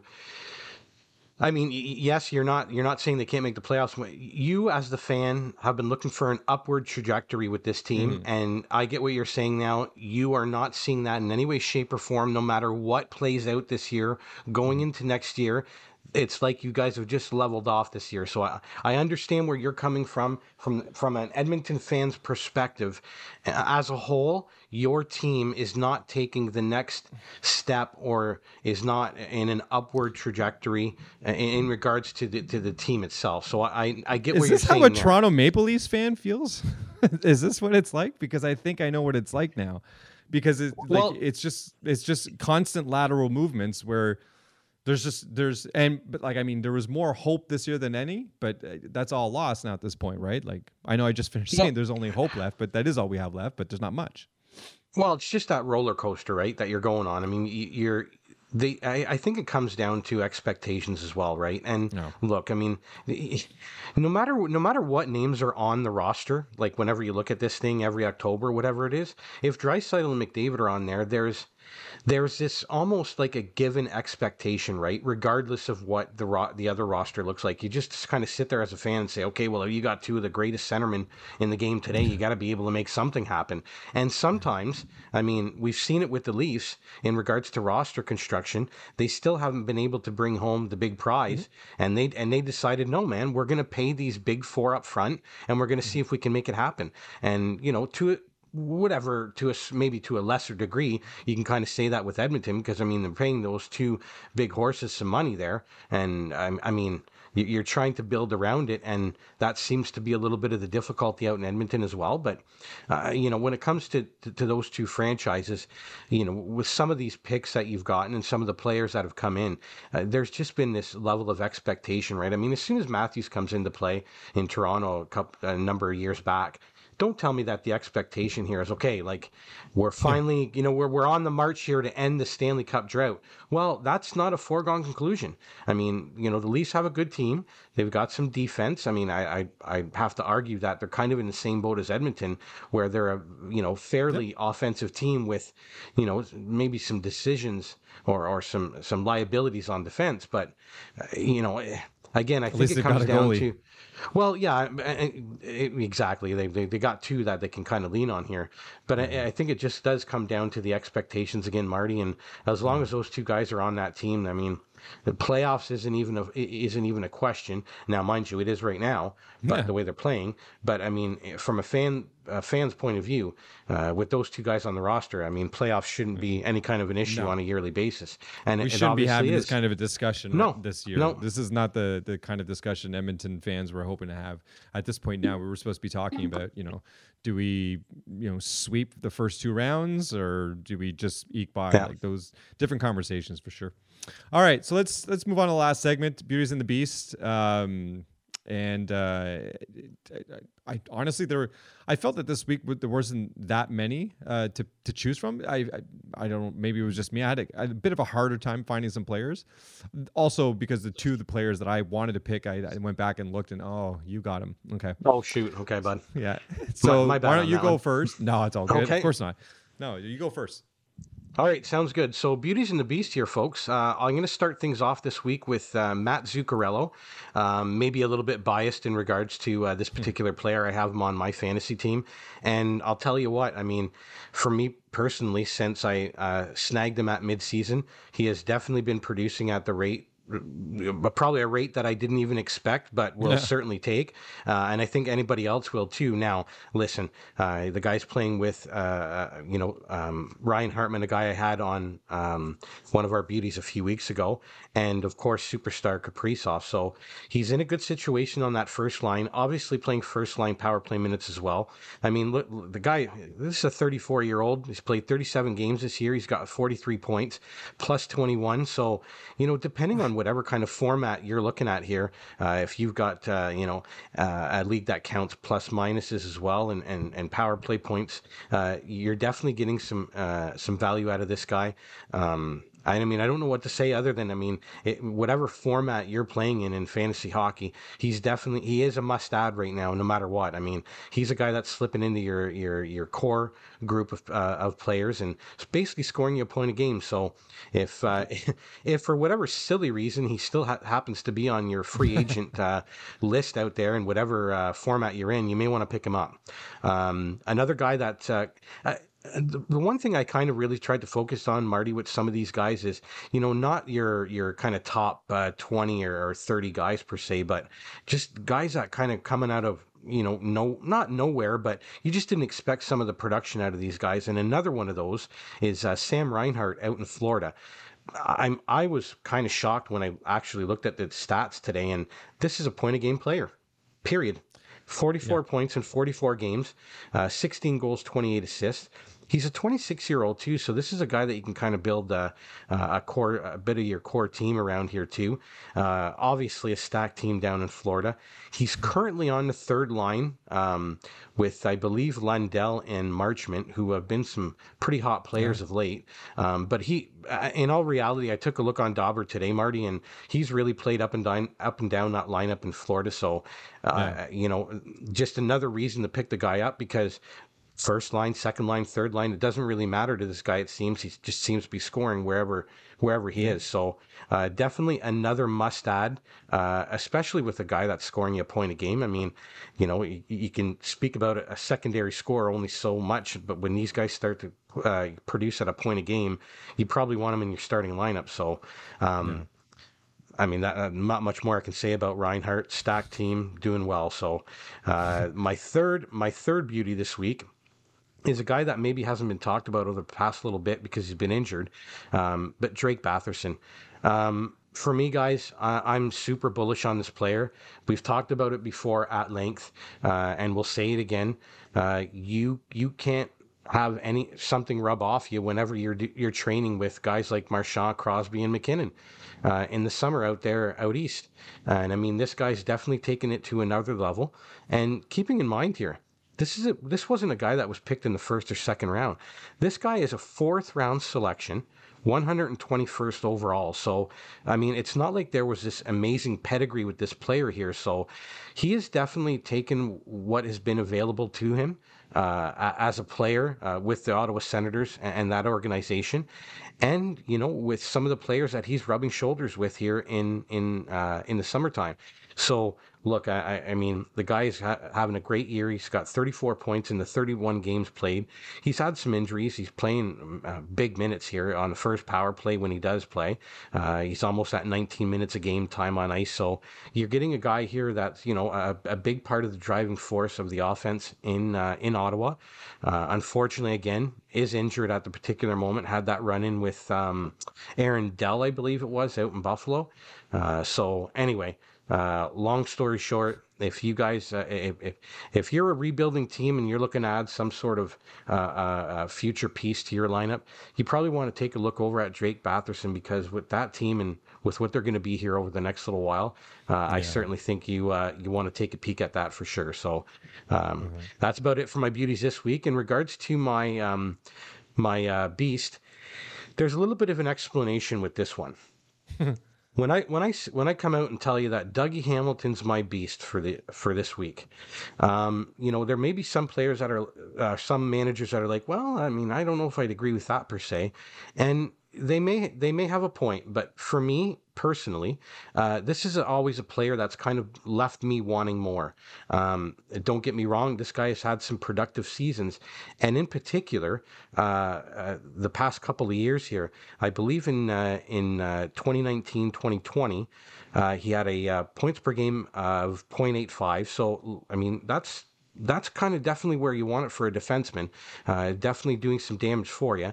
And in the year 2020 and 2021, he had a 0.76 point per game average, which was much better than his career average, which is 0.57. So he's definitely kind of kicked it up here over the past couple of years. And I hope for that particular player that continues for him. It would certainly put him in a realm where even I would be looking his way in regards to some potential production. But for me, it's just that he's always kind of left you wanting more. You're kind of expecting more out of this player. He does have some injury history, which comes into play a little bit here and there. But the one thing that really struck me when I was looking over his career stats, this is a player who has never hit over 50 points. Now, as our defenseman, as we know, that's not too bad. This guy kind of settles into a 42, 43, 44 points kind of per year average. And again, that's not necessarily a bad thing as maybe a second or even third or fourth defenseman. But it's just, I think for me, it becomes the pedigree of this player. He was a 9th overall selection. I've always really expected more out of him. I've always expected him to kind of hit that, maybe a 60 or on pace for a 60 point, 61, 62, which, and I would have to double check my math. He may be at that over the past couple of years here with some of the points per games that he's been putting up. I just didn't figure it out in actual point production. But if I'm not mistaken, he's getting close to those areas with his production the past couple of years. But it leaves you wanting more because of some of these injuries. I mean, even this year, right? He's currently at a 0.66 point per game pace, 20 points in 30 games. But again, he's been injured. So he's not getting you the production that you want when he's not in the lineup. And and again, this is probably a little bit more maybe more of a personal feel on this particular player. As listen, I mean, if you can pick up a player that's getting you 43 or 44 points as a defenseman in our fantasy league, that's a pretty good job if you can get your hands on one. But I just feel like Dougie Hamilton has been that type of player that maybe one of our managers is traded for, or whenever we're drafting him, every September or October, you're just expecting more out of that player, period. Yeah, and what's funny about him too is that last year I had him and I was going to protect him this year, but he ended up being involved in the trade for Patrick Kane. My dad grabbed him because he liked him, and if we're being honest, if we're being fair about him, for the last 2 seasons, he's had in Carolina, he had 40 and 47 and 42 and 55. Those are 60 plus seasons if they're in a full season. I'm thinking 1920 there was an injury, and then the shortened season last year. No, sorry. I guess 1920 would have been a shortened season as well. Shortened season, yeah. So two shortened season on almost a point a game pace. So he had the potential, but then New Jersey. So I'm not surprised that the production kind of fell off there. He seemed to be a good fit in Carolina. I've heard rumors that he wasn't the greatest in the locker room. So potentially that's what got him out of Carolina. I know the dollar amounts weren't going to add up. So they trade Dougie Hamilton when you can bring in Tony DeAngelo at a bargain basement price. You haven't lost anything from Carolina's perspective, so that makes sense. But for Dougie Hamilton to almost, if the rumors are true, to leave your game up to a decision while he's toxic in the locker room, buddy, come on, like you could be a lot better than that. So yeah, you're right. Leave me wanting more, and he's doing it again this year. So, and you know what, Marty, probably putting it this way would maybe be a better way of putting it for fantasy managers or anybody that's listening out there. I think for me, what it comes down to is average draft position. I mean, again, I kind of go through it. If you can nab this guy as your third and fourth defenseman, the upside is great. Like maybe even as a second guy. But it's just, if you're looking at this guy and he ends up being kind of your horse on defense, I just don't think that's, and I think that's that's a little bit maybe more where I'm coming from. So listen, sense. I mean, certainly not completely, shitting the bed here in regards to Dougie Hamilton. He's a productive defenseman. Maybe picking him at a better draft position moving forward with this guy. And you know what? If you reap the benefits from like you're saying, the last 2 years, all the better for it. Yeah, that's a good point. You're up, buddy. If former teammate of his, actually, Andrei Svechnikov is my first beauty. I believe he's on your team, right? Yep. Oh yeah. Yeah. Asshole. Big piece, bud. Big piece. Honestly, everything about Carolina, I mean, we can talk about all day long about Carolina. They're an amazing team, and we can never get bored of talking about them because there's a lot of players on that team I could have long discussions about. But this guy is definitely one of them. Over his last 6 games, anyways, he's had 6 goals on 20 shots. He's more than that, though. He's been as consistent as you would hope on any team, but with Carolina, it seems like everybody's consistent, but he's got, I think he's at a point a game. He's got 44 and 43 with 20 of those being goals. Like is this a monster season for him? Probably not, but it goes to show you that Carolina doesn't need monster seasons because they're a monster team. They're so up and down, up and down the lineup. They're so consistent and so good. You don't need to have a monster season, but I feel like Svechnikov is kind of, he's got the potential to have that monster season of 80 pushing 90. He's got that pedigree. He can just do it, but he knows he doesn't have to. So there's no pressure on him either. So that's the great thing about Carolina. So this is probably as much a Svechnikov number one as it is a Carolina number one, because like I said, I could just talk about these guys all day long. So, but today I picked Svechnikov. So good for you, Svechnikov. I'm sure you're listening. Second one up is Patrik Laine. Now, the thing about Patrik Laine too is that I actually really, really like him.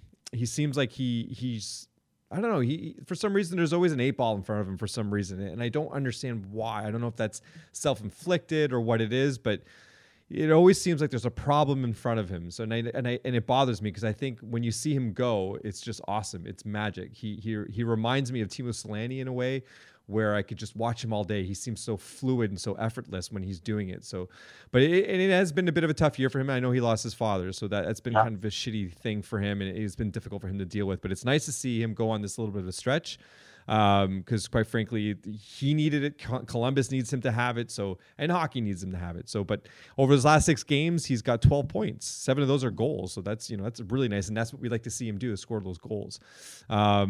This little stretch has now got him over a point a game at 28 and 27, and that's what I mean. Only 27 games this year. So, a bit of a disappointment in regards of that. He's not playing a whole lot, but when he is, he's very productive. So he seems to fit in well in Columbus, and I do like what I'm seeing when he is rolling. So hopefully the inconsistencies are behind him, and now he's in a good spot, and Columbus can sort of reap in those benefits. So good for Patrick Laine. My last beauty is Mark Scheifele, who I don't. It's weird to say that I don't think we've had anybody from Winnipeg on the beauties list. It may be Nikolai Ehlers, Maybe maybe not. Pionk. I think I had Pionk, but I'm not sure. Okay. He So, didn't but deserve anyways, to be on there. I take it back. I rescind it. but it is weird to suggest that Scheifele's only making it on now because he's supposed to be way better than this. But that aside, he seems to be turning a corner right now and on an otherwise disappointing year. So, but 7 points his last 6 games. He's actually on a 3-game point streak with 3 goals and 3 assists. So that's really good. But overall, not a bad season for him with 35 points in 39 games. But really, that is a disappointment for him and for Winnipeg. There's something weird going on in Winnipeg. Not really sure what's going on. He's not the only player who's kind of overall had a disappointing season, but Scheifele is a much better player than this, and things will hopefully turn a corner for them and him. Maybe this is the beginning stages of that, so we'll see. But he is on a bit of a nice stretch right now, so if you can pick him up in your pool, take advantage of it because he's, like I said, he's on a good little stretch.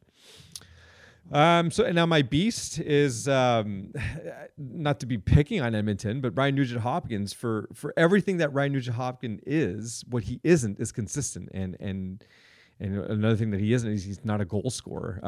He's 6 goals on the season. So as a whole, I know Edmonton sort of like has their upper echelon of McDavid and Draisaitl, and that's your core, and you can never their money in the bank. But quite frankly, with the new contract, Nugent Hopkins was kind of supposed to be in that as well. I'm not suggesting that he's at the same tier as those two, but I'm saying that he was supposed to be as consistent as they could hope for the second tier scoring, and he is absolutely not that at all. And he was supposed to lead that second tier.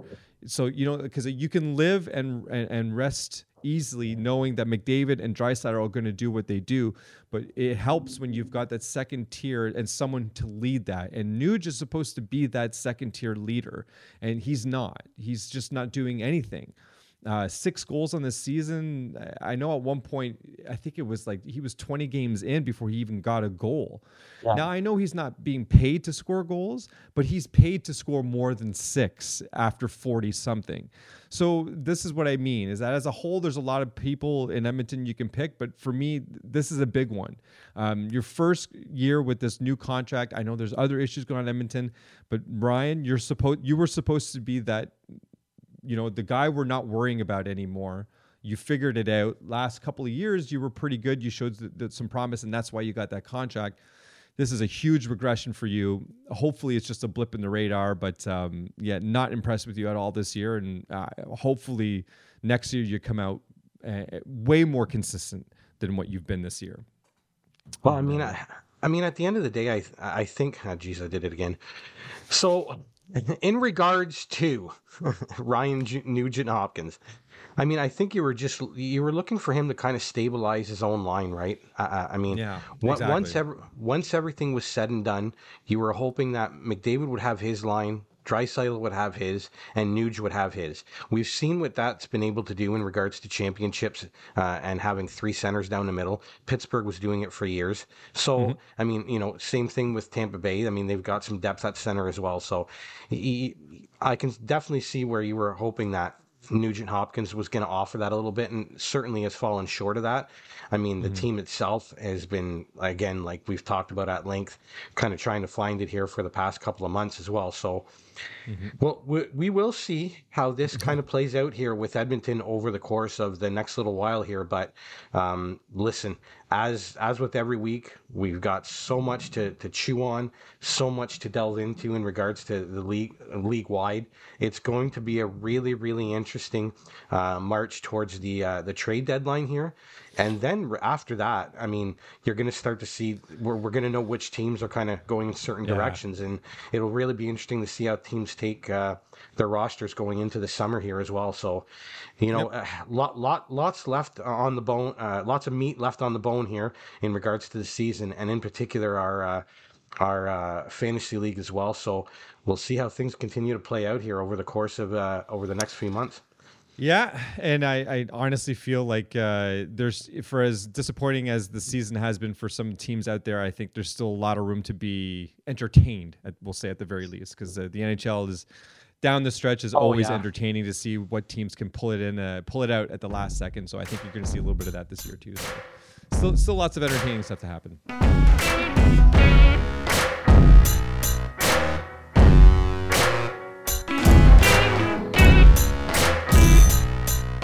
Thanks to everyone out there for listening.